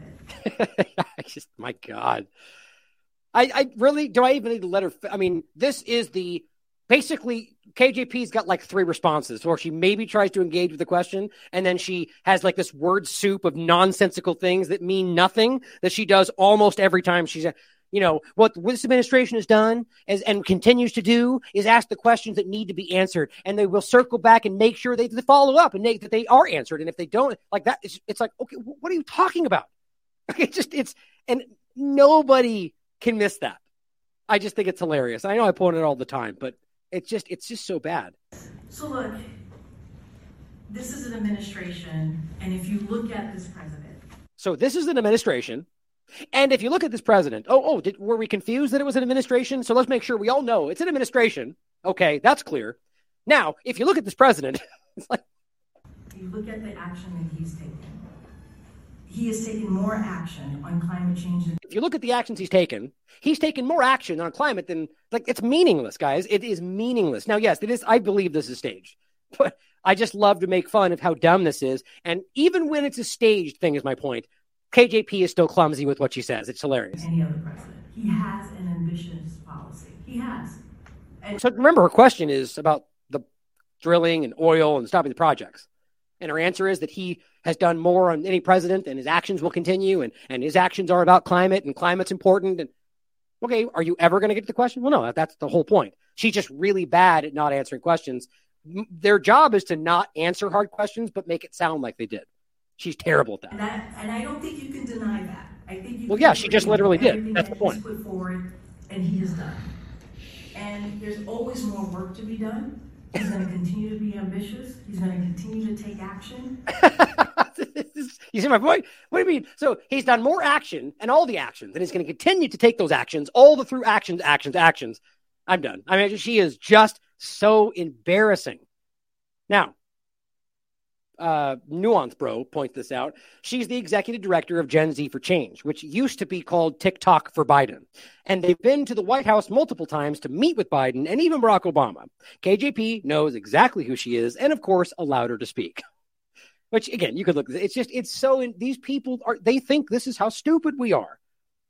Now, as they're talking about oil and gas and pretending like the whole point is it won't stop. And that's why I think they stage this to make it seem like we're in some kind of debate. The point is they've already given passes to all of this. That's what I was alluding to a moment ago. This is a new article from today. Banks vote to limit accounting of emissions in bond and stock sales. So just like John Kerry told you, well, the gas and oil companies have convinced us that the agriculture is the problem, and they know what they're talking about. Well, at the same time, they just collectively voted to minimize their own accountability for their actions. Because it's not like gas and oil are the leading problems in what they're framing as the pollution issue, right? Now, I said that way for a reason. Like, I do think that pollution is a problem, but not to the sense that the government should be stepping in to control our lives. My point is that ultimately the governments using these things are one of the most obvious issues, but it should always be your choice. My point, though, is that if these companies who are the leading problem, I mean, here's a almost impossible overlap to miss. Kerry's telling you 33% of the problem comes from agriculture, right? Well, banks account for 33% of the capital-linked emissions. Huh. Well, that's interesting. It's almost as if the bank, I'm mixing my words up here. We're talking about banks voting to limit their emissions in regard to how their money goes. We have the oil and gas companies convincing Kerry that the agriculture is the focus of 33% of the problem, right? So my point is that the banking industry, the oil and gas, the merchants of death, these are all people that sit at the same table, right? So my point is you have banks who are they're basically admitting that 33% of the emissions are linked to what they're dealing with. Isn't it interesting that they're going, but it's agriculture though? Today, it says banks working to develop global standards on accounting for carbon emissions in bond and stock sale underwriting have voted to exclude most of these emissions from their own carbon footprint. Yeah, real honest system, right? The leading carbon producers, whatever that means to you, are voting to not have to acknowledge most of their own footprint. Totally legitimate, right? Backed a plan earlier this month to exclude 2/3 of the emissions linked to their capital markets businesses from being attributed to them in carbon accounting. Totally legitimate. ESG is about controlling your life. If you think it's going to affect these people, you are wildly naive. If upheld, the decision would pit banks against environmental advocates. Pit them against like they ever were on their side. It's embarrassing. Banks with big capital markets, I mean the honest ones, banks with big capital markets operating in the working group argued that they should assume responsibility only for 33% of the emissions of activities financed through bonds and stocks because they do not have control over their borrowers as they do with their loans. So maybe here's a way of arguing that they should have control over the use of the money, which is partly what they're arguing through ESG, through social credit. So there's a very alarming point. But it says the Partnership for Carbon Accounting Financials, an association of banks seeking to harmonize carbon accounting across the industry, the board will now have final say on whether to adopt the 33% accounting share for capital markets.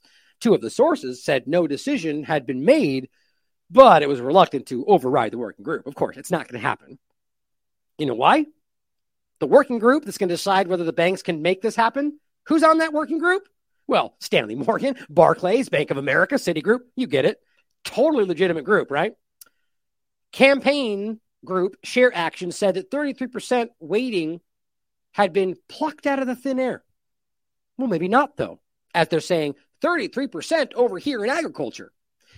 PCAF has the responsibility to publish guidance that enables a transparent and unbiased assessment of banks' climate risks and impacts. They're saying you have a responsibility, but the unstated point is that they're not doing that they didn't tell you why it's happening, and they just decided we're good, though. We don't have to because we're banks and we're in control. Well, again, in 2021, ESG assets rising to $50 will reshape 140.5 trillion of the global AUM by 2025. Finds Bloomberg Intelligence. This is unparalleled transfers of wealth. This is unbelievable. And then the point was that they're arguing, well, we shouldn't need to apply. This shouldn't apply to us because we're fighting to liberate Ukraine. We're giving them weapons to fight for freedom. Right. Well, that's what's happening. That whether weapons should be listed. The bloc is about to embark on the next stage of a taxonomy intended to define what is environmental, social, and governing investing rules. ESG, the platform on sustainable finance. The group, convened by the European Union, publishes blueprint for the kinds of activities that might be deemed socially sustainable on Monday. The list includes guidelines on pay, gender equality, and humane supply chains. The platform proposed blacklist includes cigarettes, goods produced as a result of forced labor.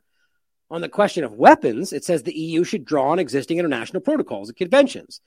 Whatever the outcome, it says, should become a global standard. But with years to go before this is ready, I thought there was one other part. Yeah, it's saying a German defense industry lobby group.